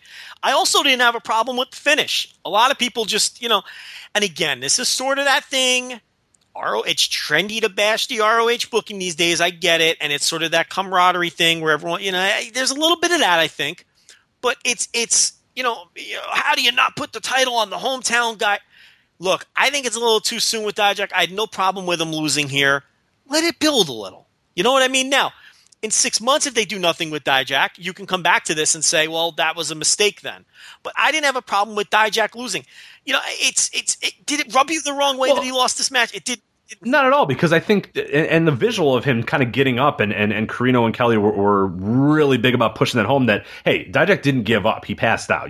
That wasn't, it was like, on a super, obviously, much lesser level, but similar to, the Austin Hart thing, where it's like, Austin lost, but he kind of gains a little by losing, because he didn't give up. He gave it his all. He worked through the leg. He worked through all the, Fish is obviously still at this point a better worker than Dijak and a better wrestler or whatever, but Dijak showed himself that he's near that level. And he was able to kind of survive the beatdown and survive everything that Fish brought to him. And he didn't win this time, but he got that standing ovation while he was walking out, and he didn't tap out. I thought that was cool. That's right there. I think this is one of those losses where the guy gained something from losing. Absolutely. Oh, 100%. And I think that Fish is having a good television title run, and it kind of would have felt like it was. I don't feel like it's the right time for Fish to lose either. And I feel like this win did work on some level. This loss did work on some level for Dijak too. So again, do you have confidence ROH is going to follow through with a proper push for Dijak? It's hard to have that kind of confidence. Now, everything you hear is that they feel like he's their next big star. So maybe it will be different with him. So this is kind of one of those things where I didn't have a problem with the finish in the moment. Check back with me in 6 months. And I think it's kind of like, that's the thing when it comes to complaining about booking. I think a lot of times, a lot of us are too anxious to get out there and rip booking in the moment. A lot of times with booking, you got to check back in 6 months. You can't really, a lot of booking, you can't really, we're in the hot take culture, Rich. Yeah, it's unfortunate that it's kind of our business too. Because people bring that up to me all the time. Let it. And I agree. Like in a macro sense, I do want things to sort of play out a little bit, but we're in the kind of, we have to kind of react You know what I mean? Like, people follow us on Twitter for reactions to things and things going on. And yeah, while a WWE pay-per-view is going on and everyone's tweeting about it, we have to kind of give our reaction. Like, that's where we get a lot of our support. We get a lot of followers and we get clicks to the website, is doing that sort of stuff. So yeah, like, it sucks that that's what you have to do. And I try not to force, like, I don't try to force hot takes or whatever, but I try to give my opinion as I see it in that moment or whatever, which isn't always fair and not always the best way to do it. So, it's dangerous that's, it's great that we have that communication tool. And it's great that we can instantly sort of react to things, but it's a double-edged sword in that way, where there's times where it doesn't work to do that, where it would be better to sort of work out. And I feel like when people are watching these shows together on Twitter or whatever, they feel the need to just give that hot take for. You want to shout louder than everybody else so you stand out, because everyone's talking. You need to shout. Like, yeah, it's. I have to have an opinion on this book. A lot of times with booking, I don't even have an opinion. I really don't get wrapped up in booking like a lot of people do, but anyone who listens to this show knows that. But this, I feel like, is one of those things. Look, if this could be a character-building loss for Dijak, if down the line he eventually is able to overcome Fish, who in the kayfabe sense is a better wrestler than him right now. So I didn't have a problem with it at all. The four-corner ROH World Tag Team Title #1 contender match, here's a finish I did have a problem with. So I just ranted about, pump the brakes when you complain about booking. Damn you, Delirious. But it's like, the Colt Cabana team wins this match, and it's like, all right, Cabana's a part-timer, and it's like, to me, I don't know what they're doing here. Maybe Cabana and Dalton Castle are going to have some tremendous tag team title run. I don't see that happening. I feel like that's probably so it's not like, happening. But this match, let me tell you, this was a great match to get the crowd going. This really should have been the opener. They should have flip-flopped this with Fish Dijak. Yeah, because Lee and Taylor were awesome in this match. I love them. Listen, man. Big flying fatties. I've been watching those dudes for years down here. In fact, it's really fun for me and for other fans from Texas because we've seen Keith Lee and Ray Rowe and Shane Taylor going at it for years down here in various different indie promotions and whatnot. And we knew what all these guys could bring to the table. Look, Keith Lee, he's almost like, you want to make people mad, Rich? You want to make people mad with this podcast? Let's make some people mad.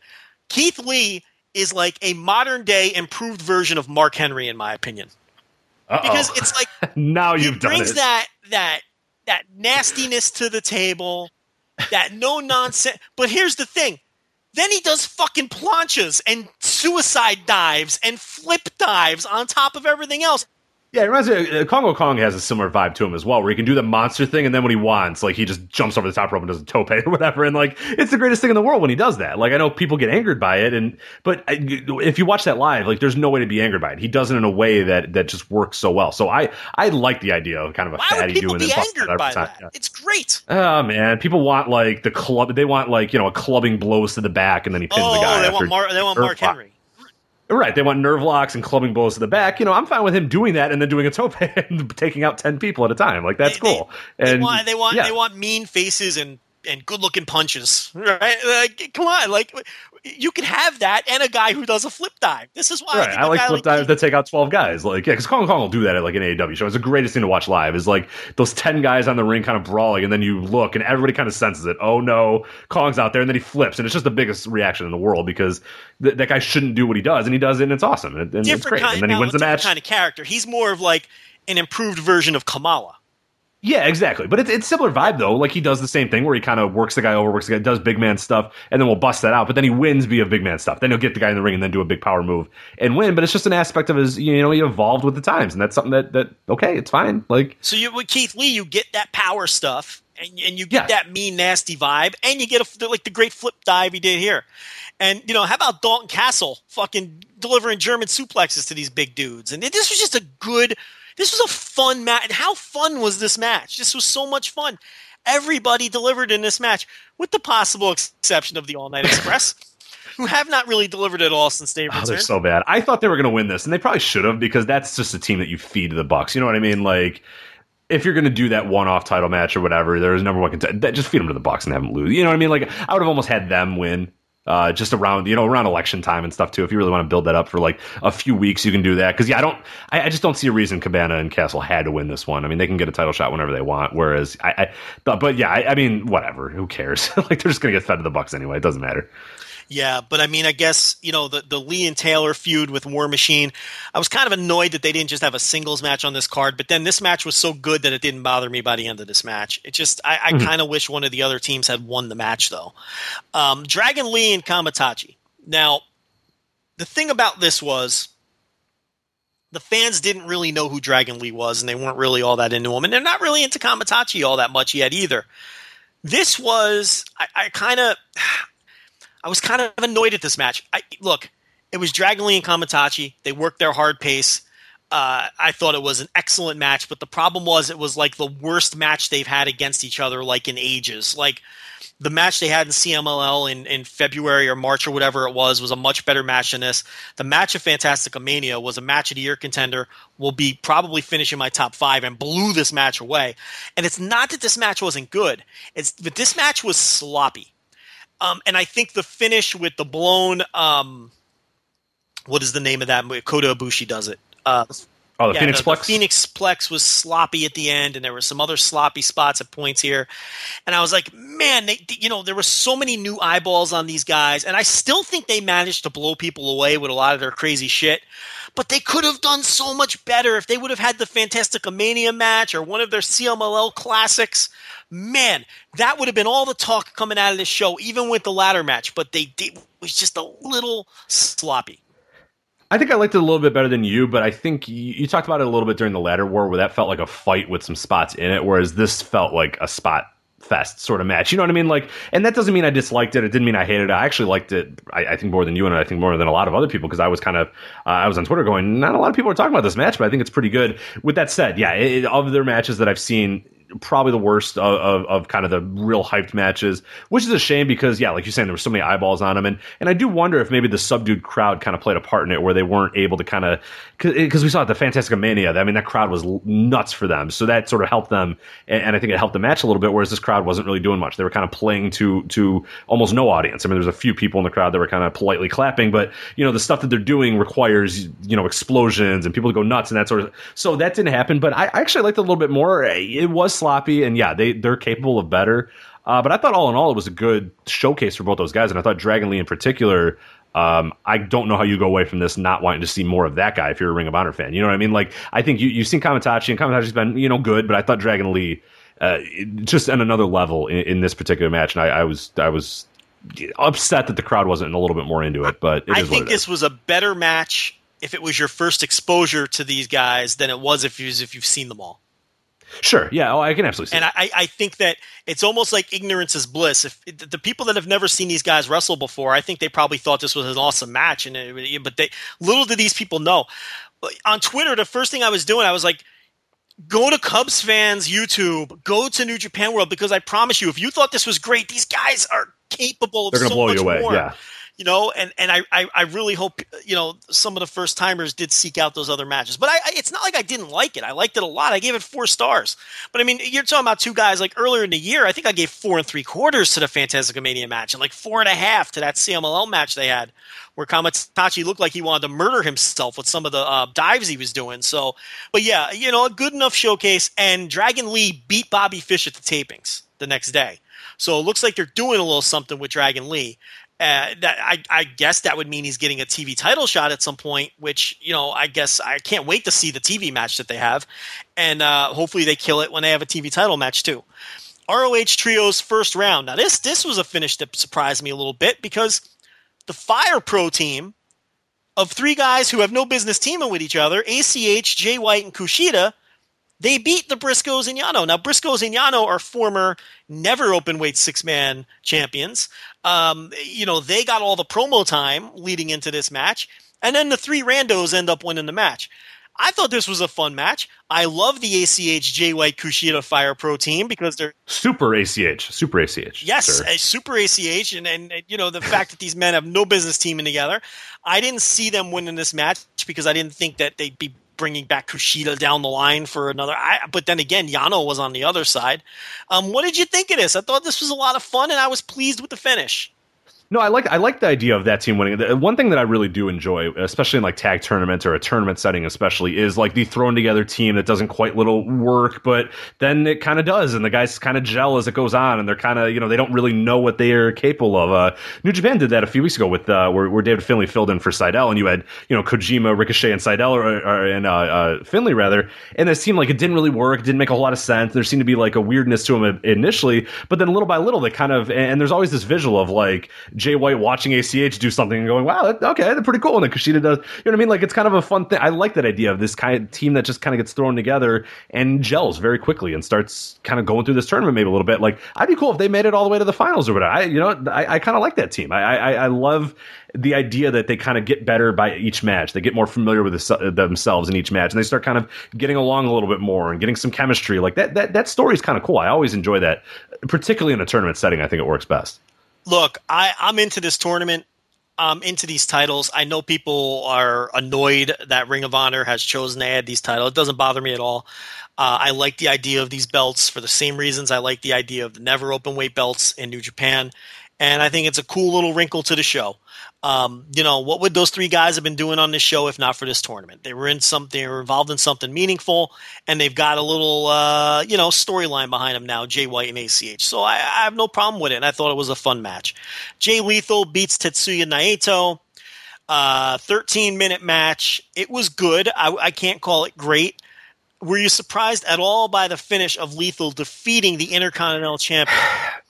I was, just because that's not something we've seen from Ring of Honor in so long. Like, there was months, years of these Ring of Honor New Japan shows where there was no doubt in anyone's mind that Naito was going to win this, destroy Jay Lethal, wouldn't even. But this was cool. I was kind of surprised by it, and I liked it. I liked the idea that Lethal kind of got his revenge on Naito, and I liked the idea and the optics that a Ring of Honor guy beat a top New Japan guy. Like, sometimes they need to kind of get their wins back. So I thought that was kind of cool, and yeah, I'm fine with it. I really didn't have a big problem with it. Doesn't hurt Naito at all in Japan. I saw you. No, and I think that's the big thing. People were reacting like, "Oh my god, I can't!" Like, how many people in Japan are really going to watch this nothing. and are going to go, I'm not going to go to the next New Japan show because Naito's a geek and he lost to Jay Lethal. This is for the American fans. This entire feud was for American fans. It was never in any way supposed to be for Japanese fans. It was a self-contained story in Ring of Honor, something that I've said Ring of Honor should have done a long time ago with the New Japan guys, where they would just kind of come in and do these dream matches. This, they actually went through and built up a story and then got somebody over at the result of the story. So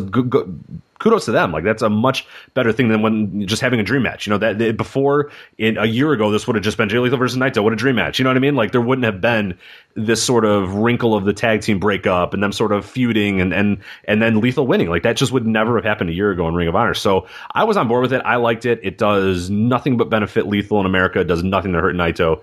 Yeah, no complaints whatsoever. Adam Cole. Now, to me, Cole beating Michael Elgin, this was a good first high-profile title shot out of the gate to establish Cole as champion. Decent enough match. Kind of dry. Look, Cole is just a guy. I mean, I don't know, man. I don't get Cole the way other people do. Yeah, I'm officially on, like, and I try, and we talk about this almost every time there's a big Cole match, but I think this is, I think I just got to throw in the towel. Like, I'm just not gonna, I thought this would be the one. This was fine, and there was a bunch of Canadian destroyers in it, but, like, when it was done, I just kind of went, yeah, all right. Like, I'm at that level with Cole. I don't know. I don't know. And it's both Adams, because we completely skipped over Kyle O'Reilly versus Adam Page. And you didn't even notice because it's Adam Page. It's like, Adam Page is another guy. I mean, I try and try. I just don't get it. He's fine. I don't think he's bad, but I mean, it's. Have you ever seen an Adam Page match and you were like, wow, that was incredible? Yeah, like the next day, you're still thinking of that Adam Cole match or Adam Page match. You're still thinking of it leaves your mind and never returns. Like that's the Adam Page special. Yeah, and I mean, so and this Cole Elgin match was fine. There was nothing wrong with it. I thought it was a good match.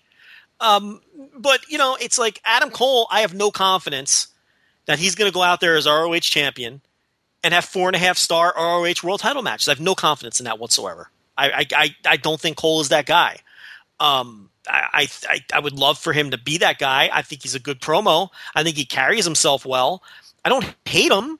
but I just don't have this. I don't understand the love for Adam Cole that he gets in some other places. I don't know. I just don't get it. Then we had, of course, the ladder war, which we already talked about. So that was the ROH show, which to me, when you have that ladder war, which is an incredible, memorable match, and you have Dragon Lee Kamatache, and you have the four-way survival tag match, which was a ton of fun, and you have the Fish Dijak match, which I enjoyed a lot, and then you have the Lethal Naito match and the Cole Elgin matches, which were solid as fuck matches. I mean, and the trios match was a lot of fun. This all added up to just one hell of a pay-per-view. I enjoyed the shit out of this. The show flew by. The 3 hours went by quickly because I enjoyed everything.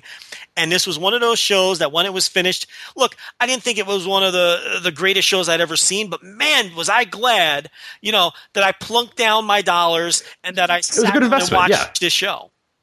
Yeah, it was a time. It was a decent. There's no way. I don't think you can come away from the show and not be happy with your time and money investment from it. I mean, that's all you can really ask for. You know what I mean? Like, yeah, the icing on the cake is if you get a really awesome show and it's a show of the year or whatever. But if you, at the end of the 3 hours, go, yeah, all right, like, that's fine. Like, I'm happy that I spent my time watching that. And that's absolutely what I was with this show. The production of Ring of Honor, it's getting there a little bit. I mean, one thing I did have a little bit of annoyance is the crowd just didn't seem like it. And people live, again, like we always kind of hear it, people live, oh no, we were making a ton of noise and you just couldn't hear it. I don't know. I don't know if it's Ring of Honor not miking the crowd properly or people thinking when they're live at a show that it's louder than it is, or I don't know what it is, but this show had a lot of those instances where it was just like you couldn't hear a thing from the crowd, and that hurt some matches, including Dragon Lee and Kamatachi, which I do truly believe that nobody really cared during that match, but even like Cole and Elgin, it was just kind of, the crowd wasn't really doing much.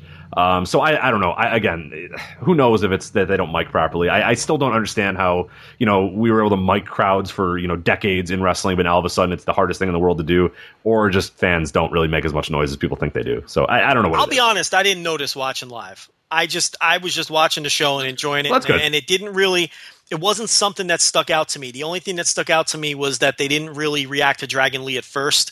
I thought as the match went on and they were doing crazy shit that the crowd was kind of oohing and on to those two guys. Mm-hmm. But that was really the only match where I was paying attention because I wanted to see how the crowd would react to those guys because I really wanted them to do well. You know what I mean? The rest of the show, really, you bringing it up now is the first that I'm even thinking about it. So I didn't really notice any problem with the crowd. Well, that's good then. So maybe it wasn't as prevalent as usual, or maybe, I don't know.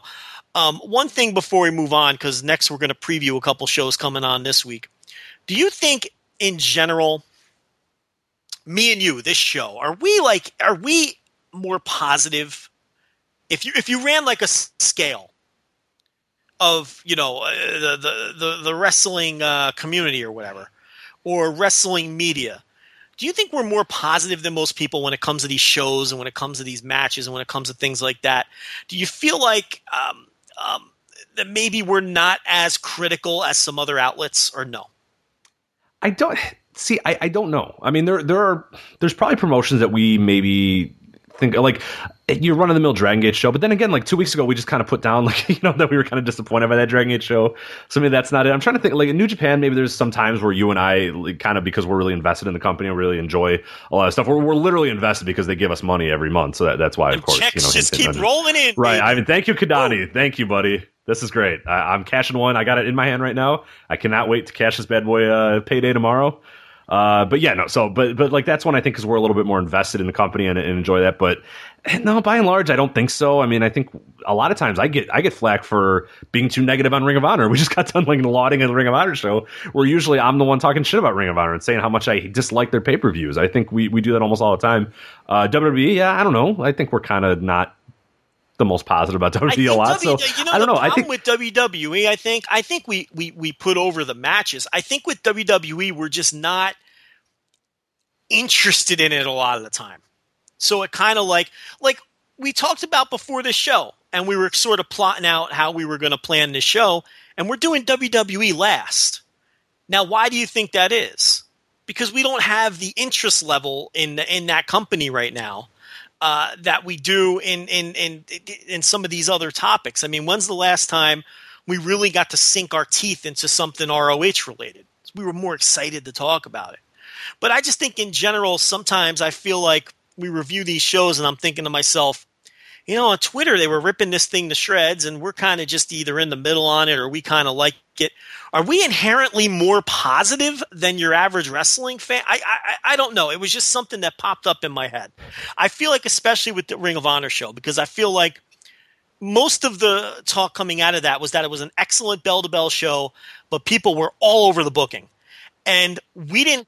Yeah, I really don't. I mean, like, and I'm usually that guy. Like, I'm not a guy that's really been in love with Ring of Honor booking over the past 3, 4, 5 years. I mean, like, I get tons of flack for being negative, but I thought this was solid booking all around. Like, I didn't mind any of it, really. I mean, Cole Cabana and Dalton Castle winning that's the one where I said, nah, I wouldn't have done that. That's about it, though. I think, by and large, and I think Ring of Honor's been much better booking-wise over the last few months. And I think there was if you go back to listen to a show, there was a particular show we did where we said some things were changing in the company, and it feels like almost from that point on, it's been a much more solidly booked, at least in my mind, and what I like, more solidly booked company since that point. There is no question that from right around that point, that the booking has... Something has changed. Yes, It has felt more focused. And we're not trying to be cryptic, but I agree with you. I do think the booking has been more focused. I'm not in love with everything they've done, but I mean, there's certainly been more focus in this company, and you at least have directions for certain people, and you at least have decisions that make more sense. Whereas I would say 6 months ago, a year ago, I mean, this company was just doing a ton of head-scratching things, and it felt like it was a schizophrenic company in terms of direction. But you're right. And I'll tell you what they've been doing much better, and you kind of alluded to it with Lethal beating Naito. They've been incorporating the New Japan dudes into the storylines much better than they were before. Yeah, it's not all-star shows anymore. It's not, hey, look at the stars of New Japan coming into town. All right, bye. Like that it's not that. Like, yeah, people have legitimate things to do, and there's more focus on that end as well. So, I do think the Ring of Honor booking has improved. But it was just something that I was thinking about as we were breaking down these shows. I don't know. Sometimes I think one thing, I think you're probably not all the way wrong, but I think there's... For us, it's always, and I think you mentioned it with the WWE thing, for us, it's passion. Like, we want to... When something's really bad and we really hate it, we'll talk a lot about it. If there's something that we really love and really enjoyed, we'll talk a lot about it. Bound for Glory, I kind of, I enjoyed it a little bit, and I thought that was something that was at least, newsworthy enough for we had to talk about it. But this Ring of Honor show, if this was kind of a dud show or a nothing show, we've done it. We have not covered Ring of Honor pay-per-views. I've asked people, hey, should I watch this Ring of Honor pay-per-view? And they'll say no, and I go, okay, whatever. And I just flat out won't watch it because there's not enough time or whatever. The fact that we both watched it and we both wanted to talk about it, and we put it above WWE, above New Japan as well. Like, there's King of Pro Wrestling, which is a huge show coming up this weekend, and we put it above that. I think that's always going to be our thing, and I think it comes across more in the audio too, that we are going to want it, whether we're passionate one way or another about it, you're going to get if we really hate something, you're really going to know it. If we really love something, you're going to know it. If we want to just go on here and go, yeah, I hated this again, like, we would cover Pro Wrestling Noah every single month or whatever. If we really wanted to just talk about something that we, that I dislike, I would say, all right, let's talk about Pro Wrestling Noah, which I dislike. We don't do that though. We just try to, I mean, Lucha Underground's a thing that both of you and I have decided, this isn't really our thing anymore. We could go on here every single week and bitch and moan about Lucha Underground, but why bother? Like, I don't care. I just don't watch it. We completely ignore it now. Right, and like NXT, I've not really liked the booking of NXT over the last year, and yeah, we could go on here every week and go, this guy was boring, that kind of sucked or whatever, but I don't know, I don't want to do that really. That's not the show that I really want to do. I want to be passionate about something. I don't want to just come on here and moan about something and then, not really have solutions or not have a big picture idea about it. We have to do WWE. We have to do New Japan. I think New Japan's at a level where we have to do it. For now, anyway, those are two companies that we have to do on a week in, week out basis. But you made a good point with Lucha Underground. I also think Chikara. Remember, we used to do a lot of Chikara in the early days, 2012, 2013. We did a lot of Chikara. But then Chikara turned us off.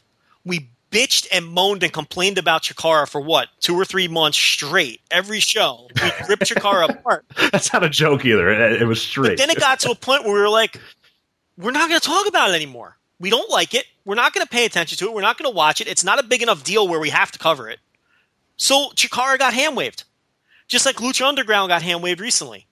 So maybe you're on to something. Look at Noah. When Noah was really good last year, we talked about it all the time. Every week. Almost every week. Yeah. When Noah was on a roll and they were producing great shows all the way through December last year. But then as Noah tailed, it's like it gets put on the back burner. I think you make a good point. maybe we come off a little more positive than some other places because the shit that we're negative about, we don't waste time on, and we kind of put it aside. So I think you may. Unless we're very negative about it. If we're really, true. really passionate about it, we will do it. I mean, but I just don't. If I'm kind of just whatever. If I just kind of shrug, I don't want to do that. I don't want to do a show where for an hour we just shrug about something. You know, like. And hey, we were negative about DDT, and everybody liked the DDT show. So that sometimes we. And that was a big show. We had to cover it. It was a big show. So it's like, yeah, exactly. But it's like there was one point with Noah, we were doing every Korakuen show. All of them, because it was a hot company at the time. In ring anyway, it was a hot company. All right, so anyway, we got some previews here. We're going to do King of Pro Wrestling first. I guess that's a good transition from Ring of Honor too. So anyway, we got the King of Pro Wrestling. Now, what I'm disappointed about here, Rich, before we break down this show, they're not doing the Yoshitatsu Bone Soldier match at King of Pro Wrestling. They're doing it on that what is it? The Taiwan show? Is it Taiwan that they're doing? Is it Singapore or Taiwan? I forgot which one. Yeah, it's one of the two. But that's kind of annoying. And yes, we're aware that they're different. We just don't remember what show it is. So just before somebody tweets at me this. Didn't they do the Taiwan shows already this year? And isn't it this? Why don't one of us just look it up? Okay, how about I do that? So I'll talk us through the early portion of this King of Pro Wrestling show, which according to the Observer 2 weeks ago, I didn't read the New Japan section of the Observer this week. Oh, I think you might be right. It looks like last October they did the Taiwan show, so it might be an October thing. So I'll find out for Taiwan sure. Again. Damn it! Load. Come on. Yeah, 10/15. Okay, so that's Wrestling World 2016 in Taiwan is going on the 15th of October. So yeah, and that's got Yoshi Tatsu versus Bone Soldier, correct? I think so. Yeah, it's not on this site, but I thought I read that. So I'm annoyed because now that show is not.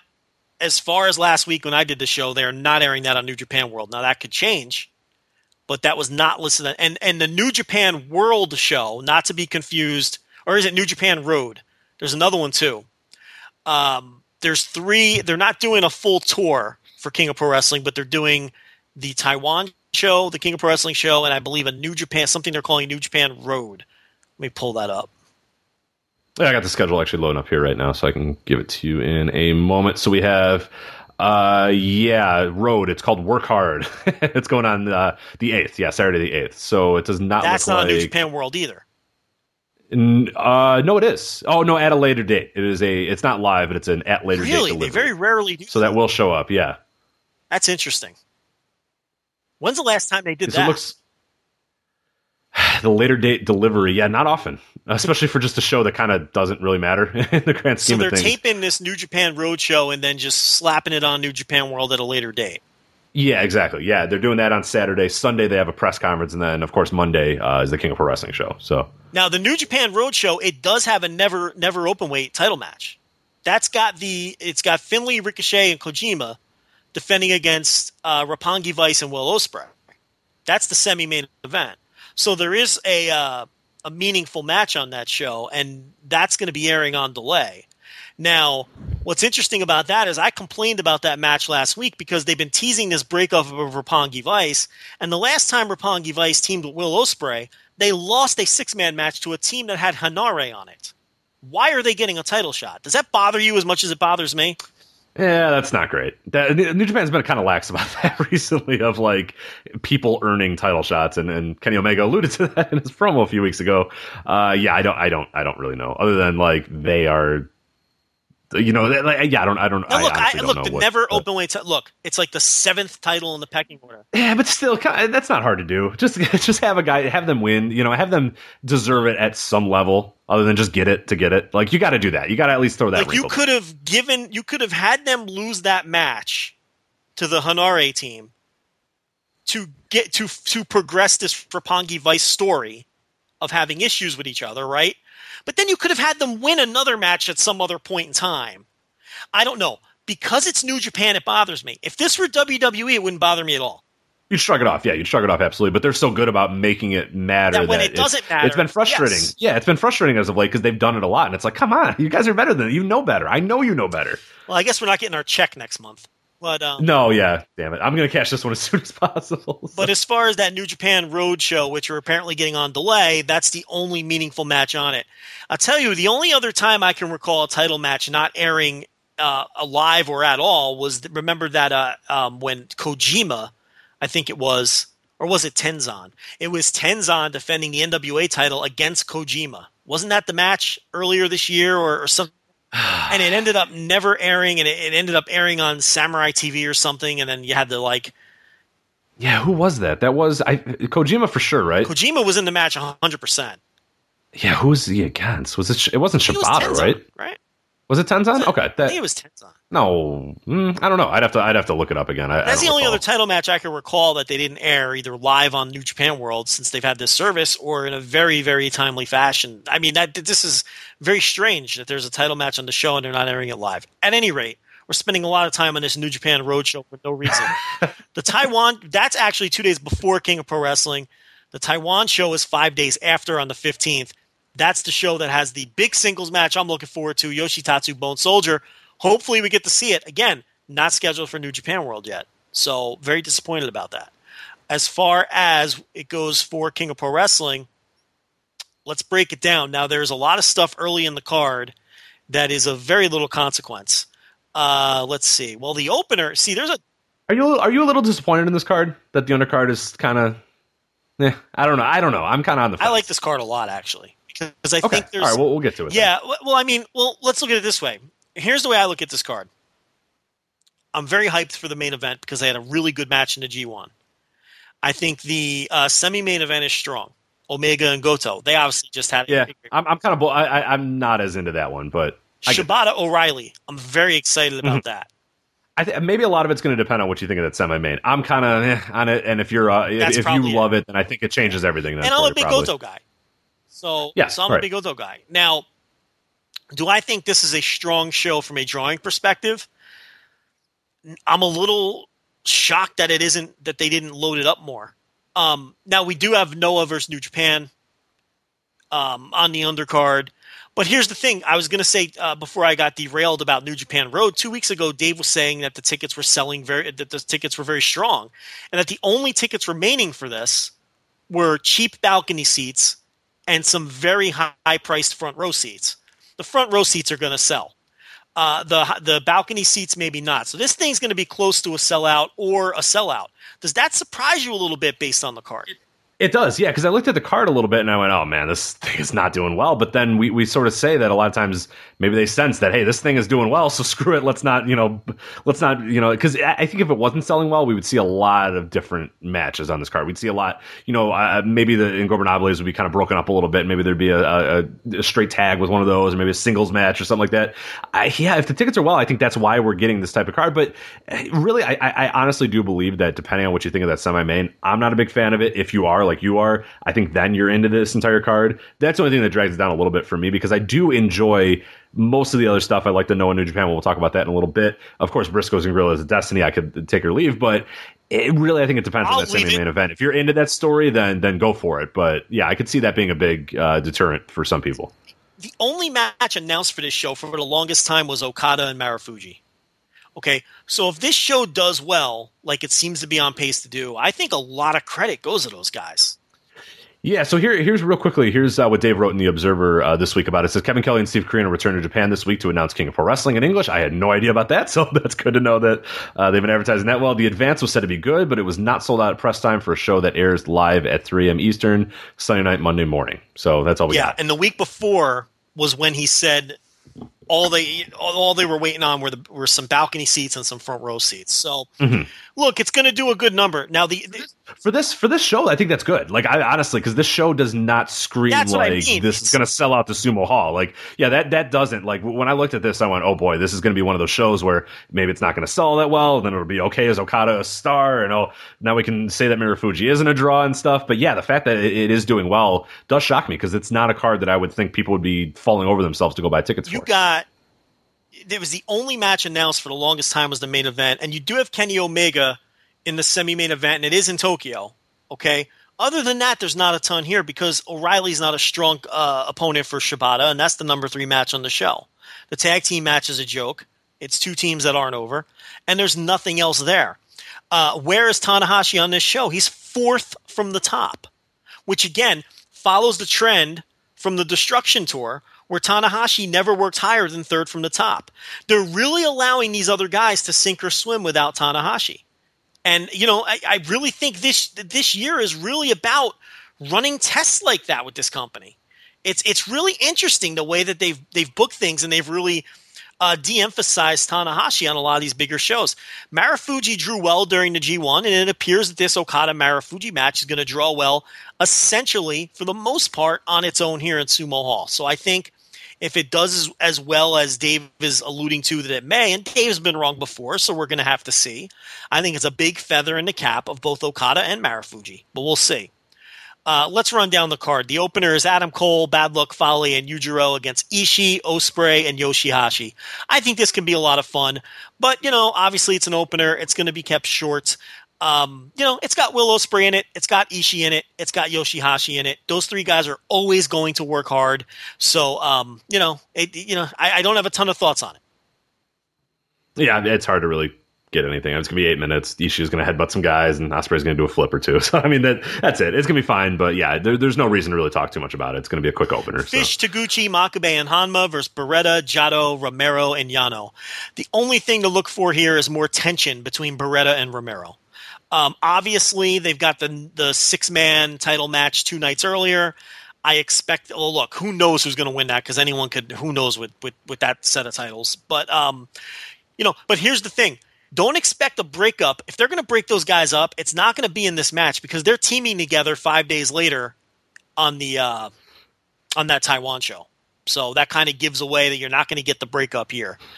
Go Shiozaki, Katsuhiko Nakajima, Masa Kitamiya, and Maybach versus Tenzan, Nakanishi, Kojima, and Nagata.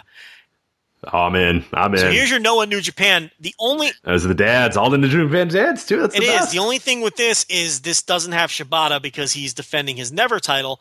Other than that, I mean, this should be heated. And if Sumo Hall responds to it, which they did last time, it should have a lot of heat as well. So I'm definitely looking forward to this. Kitamiya get the win. I want Kitamiya to pin one of the dads and kick off his. Well, you know what? He didn't have his title match yet, right? So that's not entirely out of the question that he would. I got my fingers crossed here. I don't care who it is. It could be any of those guys, but just a big Kitamiya win could do so much. Well, they're 1-1. Noah won on the G1 show. New Japan won on the Lionsgate show. This will be the third 8-man tag between the two promotions. And then we get right into the meat of the card. I mean, really, I thought there was a lot of filler here, but there really isn't. It's really just Yeah, that's one of the benefits of the show, I thought, is that you have your tags, and then, as I'm kind of writing it down, I'm going, oh, there's a lot of tags. And then I was done with that one, the New Japan Noah one, and I went, oh, that's it. Okay, everything else is pretty much business. The New Japan Noah match is a heated match. I mean, that's pretty cool. Yeah, and you get your 8-man, but it's got Ingobernables, and that's always fun, worth something. So, yeah, pretty much from this point on, it's pretty okay. I mean, and again, depending on your Omega Goto thoughts, it's very good if you like those. From the New Japan Noah match on, it's all meaningful matches. You really only have 2 matches that are throwaway. Okay, so next we got the junior titles. The Bucks are defending against Finlay and Ricochet. Look, this is a big spot for Finlay because this will be his biggest match to date. Look, I know he's a champion, okay, and he's got those 6-man belts, but this is a tag team spot for the tag team titles. So that's my focus here is going to be how Finlay does in this match. Yeah, that's what I'm going to be looking for as well. And yeah, it's a huge moment because he can, if he really, wants to, and if New Japan wants it, he can just kind of slide in there and take Seidel's spot, because I don't know that Matt Seidel is going to be back anytime soon. He already has taken Seidel's spot. I think I think so too. I think maybe you can solidify a little bit more where they go, okay, yeah, this is we're confident enough that you can do this in the long term. I think that would be an important. I think just him going out there and having an important big time match, it just adds another guy into the mix of the New Japan upper roster or whatever. Because he's a guy that it just kind of been floating around doing whatever. Now, yeah, it'll be pretty cool to see if he can kind of really step that up and really become just a solid part of the roster. All right, I'm thinking. I think I might be overthinking, but I'm thinking. How about this? How about this scenario? Hear me out. Me out. Roppongi Vice and Ospreay win the 6-man titles on the 8th. Okay? Okay. That also wraps up the Roppongi Vice storyline because now they're happy because they have titles and they're champions. They hug it out. So no more Romero and Beretta tension. And they've got the 6-man belts with Ospreay. That frees up Finlay and Ricochet to then beat the Bucks for the junior titles, right? Now hear me out. I'm not done. I'm not done. Because we all know the Bucks and the Briscoes are probably losing here because they can't come back for Tag League. So doesn't that whole chain of events kind of make sense? You take the titles off of Finlay and Ricochet, you put them on Roppongi Vice, they hug it out and make up, and then Finlay and Ricochet beat the Bucks, which allows Finlay and Ricochet to work Tag League, because there's rumors junior teams will be in that this year. And that way the Bucks can just do what they got to do in Ring of Honor for December. What do you think of all that?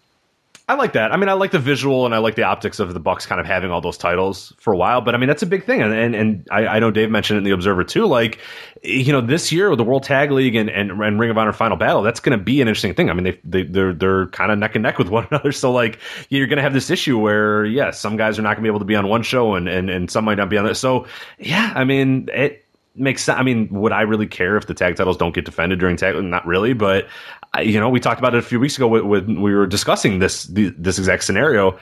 Yeah, I mean, it could happen. I don't care that the champions won't be around for tag. Yeah, it doesn't bother me, but it does bother them. Yeah, it bothers them. So yeah, I mean, that's probably it's your only solution. Really, it's the only time really to do it. Right? You know, Power Struggle would be the one. You can wait till Power Struggle and have it be something then. You know, that's another thing. We always forget about Power Struggle. Yeah, sorry. This is like a 3-year thing that we forgot in Power Struggle. Constantly forget. We think like King of Pro Wrestling happens, then World Tag League, and then Kingdom, and then we're just nothing's in between. We always jump from King of Pro Wrestling to Wrestle Kingdom. We always forget the Power Struggle's a thing. So that's a segue into the IWGP Tag Team Championship. Still not heavyweight, by the way. Briscoes against Guerrilla of Destiny. I think, unfortunately, we all think Guerrillas of Destiny are winning this. But again, isn't it possible that the Briscoes could just lose to somebody else at Power Struggle? Yeah. I think we have to at least keep that in mind. I really hope they don't lose it. I mean, I'm rooting for anybody. I'm rooting for any other option. Like, literally any other two people on the roster. Nakanishi. Whatever, that's fine. I would take the Bone Collector, whatever the hell his damn name is, teaming up with Tatsu again and winning the title. I don't care. Like literally any combination of two other people, and I'd be fine with it. Versus the Guerrillas of Destiny. You know, we all hate Guerrillas of Destiny so much that we all might have worked ourselves into a shoot, and they might just lose here. This might just be a placeholder title defense. We're so worried, and yeah, it could just be let's beat them one more time and really send them off, and then we're done. Yeah, it could just be, you know, we've got the Briscoes books. We don't want to beat them yet, so let's give them this filler title defense against these two geeks, and then they'll lose to Team X at Power Struggle if we really insist, upon not having the titles at World Tag League. So we'll see. We've got the requisite Los Ingobernables Japan versus New Japan Army 8-man tag. Bushi, Evil, Sonata, and Naito, of course, against Tanahashi, Kushida, Elgin, and Jay Lethal. Yes, I didn't even realize that they mentioned it on the Ring of Honor paper. You know what? Oh yeah. Much to the confusion of the Japanese fans who do not get Ring of Honor TV, to my knowledge, and would have no idea that Jay Lethal was left behind by Naito and Evil. Yeah, last they know, he was on that team, right? Yes. So hanging out with Truth Martini and chilling with the Ingobernables. Yeah, that's a little continuity issue there. The New Japan fans, how would they know if it doesn't air there? I mean, it was a television angle on Ring of Honor television. Never open weight, Shibata versus O'Reilly. Oh man, I can't wait. Dude, I hope they just give them like 25 minutes and they just destroy one another. I'm looking forward. I love that main event. And I'm really looking forward to that main event. But man, this is my number one match on the entire card. Here's a problem with this show, though. With the top three matches, the winners are. There's no question. I mean, there's absolutely no doubt of any three. So that hurts the show a little. But here's the thing: I'm so into all three matches, this doesn't matter. It doesn't matter for me because I think all three matches are going to be excellent. So if you're into the matches from that perspective, but you're not going to see. I don't think you're going to see. Any of the three challengers win any of these three matches. Omega defending the case against Goto. I'm more into this than you. I think I'm a bigger Goto guy than you are. Yeah, I think the match is going to be great because I love their previous match. I'm just not into the story all that much of Goto getting another chance. I don't know why he gets another chance. I don't know why he gets a chance in the first. So, you know, that kind of hurts it a little bit. But I have no doubt that the match is going to kick ass. So it's sort of I'm kind of on the fence in that respect where, like, the story I'm not invested in. I'm not into the story, but I understand that when I sit down and when I watch this, I'm going to enjoy it regardless. Much like that never open weight title challenge, this is more sloppy booking. Why is Goto getting this shot at the case? Because he said so? Because he decided to challenge for it? because he happened to be at ringside I mean, after a match. Like that's at least give me some logic. And then Okada Marufuji, of course, this one does have logic. Marufuji got the big win in what was a great match at the G1, and now he'll get his title shot. Doesn't that seem like a year ago? Seems that G1 so long ago, because remember it was like, I mean, that was what, July 31st or something, or July 24th or something. It was and like it honestly feels like 9 months ago. Like I don't remember a thing from late July. Like like it's incredible. Yeah, I mean that was like. It's one of those things at the end of the year, I'm going to go back and watch all those G1 matches that kind of tagged when I do my match of the year, and I'm going to relove them all again, because now there's so much happened, and like the wrestling world, there's just been so much news filtering through it or whatever, that like late July feels so long ago. And this was the talk of the world for like 5 days, and then another crazy, insane 2016 thing happened, and we all forgot about it already. So. And then the dark match, Tiger Mask against Red Mask. What is that? I mean, geez. When they first announced that, I thought, I wish it airs. I hope it does air. No, I do. No, for sure, and I think it will. Oh, it's gonna. Yeah, okay. They usually do. I mean, they'll air it and then go back to the show start soon screen. You know what I mean? Like, so a lot of times. Oh, that's right. They do that for the Wrestle Kingdom. Yeah. Okay. So the lights will be all up. There'll be like 10 people in the stands. Right. Okay. So I think, based on the past, they will air that. I hope they do. I was thinking maybe that's where they were going with Rocky Romero. I thought maybe he would split from Roppongi Vice and take on this new character, but that's obviously not the case.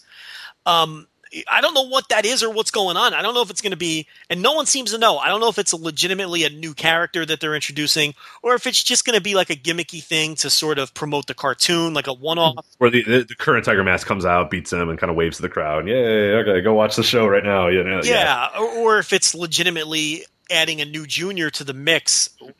Which would be awesome. I would definitely do that. Other than just dusting off the old Tiger Mask, I would prefer that new Tiger Mask. For sure, but what makes me skeptical is it's a dark match. Mm-hmm. So that makes me think it's kind of just like, where it's like the old days where they would bring out Killer Rabbit, or even going back before that, they had like a bear that guys would wrestle on dark match. Just really bizarre stuff that we don't understand because we're not in the culture. But so I have. I think I'd understand a match versus a bear. Years ago, it was like I would say maybe 2000. I feel like Tama Tonga and a bear could have a pretty solid match, right? Maybe 2007-ish or 2006-ish. I could swear, and I might be imagining all this. Maybe people can help me out. I could swear on the dark matches on these New Japan shows, they would have like a guy in a bear costume. It was really bizarre. It wasn't I want an actual bear. I want Tama Tonga versus an actual bear. It wasn't an actual bear. It was like a man in a bear costume. Okay. Well, that's no fun. So yeah, it wasn't like a grizzly bear, like pawing someone to death. I mean, that's not what happened to. Like Blue Wolf wasn't murdered by a bear, and that's why we haven't seen him. Like Super Strong Machine or whoever, like that's not what happened. It was a man in a suit. But yeah, so I don't know what it's going to be. Hopefully, it's a new wrestler, though. I think I would enjoy that more. I think this is going to be a sneaky good show. I see 2 matches here on paper that probably won't be good. The Briscoes Guerrillas of Destiny, and that second 8-man tag, the one with Roppongi Vice and Jado and Taguchi and all those dudes. Bobby Fish being the fish out of war. I didn't even mean to say that. Hey-o. That wasn't even an intentional bad joke that time. But that match doesn't look good. The Briscoe now I tell you, I will say this about Tango Loa. He's been slightly less offensive lately. He hasn't been aggressively bad. He's kind of just been there. So there is kind of hope with that. But look, do I think that, would I bet that that's going to be a good match? No. I can't. As hard as the Briscoe brothers want to work, I don't see it. But I think otherwise, everything else on paper looks like it could be really good. Yeah. Oh, and just a note for people that are interested in the new Tiger Mask anime, we do actually have a review. Yes, we are a site that reviews Tiger Mask anime. Kelly Harris did it for our website, so definitely go check it out. Just look up Tiger Mask on voiceofwrestling.com, and you should be able to find it pretty easily. And we got a link to actually be able to watch the show, too, if you want to kind of follow along. And I believe he's going to try to review every episode as it comes out. So, pretty cool. It seems fun. It has, like, all your favorite stars of New Japan are in it, too. So, that, hey, that's your thing. It's worse animes to watch, right? Joe, I know you're a big anime guy. So. Oh, I can't get enough anime, Rich. What have you been watching lately? Listen, my answer for this is always the same because it's the only one that I'm. It's going to be Dragon Ball Z, right? Sailor Moon. Oh, Sailor Moon. Okay, you're a big fan. Huge fan. Oh my God, can't get enough Sailor Moon. Let me tell you. That's That's kind of creepy that was the only one. It's the only one I've ever heard of. I don't know what it is. I couldn't tell you the premise, but I know that is an anime, correct? It is. Yep. There you go. Sailor Moon is my answer. Cool. Is that like Samurai Champloo? There's some good wrestler animes. I think you should dig in there if you want, but. I feel like the Japanese animated cartoons is not. Rich, I'm not watching cartoons in English. I'm certainly not going to. I was going to say, I don't think. Did you even watch cartoons as a kid? I feel like you were a grumpy kid. You probably didn't even watch what would you have watched as a young lad? I enjoyed the. I was going to say Cheers, but I think that you were a little too old to be a young lad watching Cheers. Cheers wasn't a. Wait, you mean like the sitcom? Yeah. I like tremendous Cheers show. It's one of my favorite shows of all time. I liked it a lot when I was like 5. I don't know why I liked it. I think the song always hooked me, but I always liked Cheers. I always liked when my parents watched Cheers. I was like, okay, sweet. Yeah, Cheers. I didn't get the sexual tension that was going on, but I enjoyed it regardless. So. Sam and Diane, you didn't. Yeah, I didn't know it at the time. Now I appreciate it a little bit more. You were probably Sam and Rebecca because you're a little younger. You were probably more about Sam and Rebecca. Which one was Rebecca? Rebecca was the dark-haired one, the one that came because Shelley Long left the show. Oh yeah, no, I was definitely Rebecca. Yeah. Oh yeah. Oh, absolutely Rebecca. Yeah, Christy Alley. Yeah, of course. Yeah. So you were Sam and Rebecca era Cheers. Yes. Yeah. You should go back and watch the Shelley Long episodes though. Those, those are very good. Cheers is a great show, but that's not a cartoon. What was your childhood show? Yeah, what was your childhood like? Because you didn't. You don't strike me as a man who watched cartoons at any point. I was a cartoon guy when I was a kid. There were some cartoons I enjoyed when I would come home from school. First of all, it was all about the AWA wrestling on ESPN. That's what I mean. I feel like you just watched AWA wrestling, and later they had the World Class, hosted by Mark Lawrence on the ESPN. And then later, like when I was in high school, it was Global. They had the Global on ESPN. Yeah, you watch a little Sean Waltman, little youngin' Sean Waltman on there. Lightning Kid. You run home from the bus stop, man, and watch some Global. But they did the cartoons when I was maybe about 10 years old. The big cartoons for me were G.I. Joe. And then Transformers. Okay. Those were the two back-to-back when you'd come home from school. You get the G.I. Joe, you get the Transformers. And in those days, they had the Gem for the girls. The girls would watch Gem. Are you familiar with the Gem, Rich? I've heard of Gem, yeah. I don't think I've ever seen any, but yeah, I'm familiar with it. She was like, she was a crime fighter in a band, and she'd have that was a girls' show, though. But I'm not going to lie to you. It came on in the mornings at like 7 a.m. when I was getting ready for school. I watched a few episodes of Gem. I'm not going to lie to you. It wasn't that bad. It had good music, too. Wasn't it the music a big part of it, too? Because she was like she was in the band. She was a band. It was a band, yeah. It was a whole little band. It was like a Josie and the Pussycats thing, right? And the evil band was the Misfits. Those were the heels. The heels were the Misfits. It was Gem and the Holograms, and it was the Misfits. And the Misfits were like, they wore black. And they had like black eyeliner, and their clothes were torn, because they were the heels, So it was Gem. They came out with a Gem and the Holograms movie last year. We talked about this. Me and the Falcon talked about this on Lanza Unfiltered. I was not aware it existed either. He told me all about it. I heard it was horrendous. Rotten Tomatoes, I think it's got like 3% or something. It grossed $2.3 million and cost $5 million. So yeah, that's not terrible, great. Terrible. So but G.I. Joe and Transformers were the big cartoons when I was a kid. Yeah. Now, you were more of a '90s kid with the Nickelodeon cartoons, right? Yeah, my Dougs, my Rocko's Modern Lives, Rugrats. Yeah, I liked a lot of Inspector Gadget too. I kind of grew up on Inspector Gadget, and then I also got like the Power Rangers and VR Troopers and all that sort of stuff too. A little bit of live action. Goodies when I was coming home from school too. So unfortunately, I didn't have Global Wrestling to watch when I got home. So no, ESPN was done with wrestling by the time. Nah, yeah.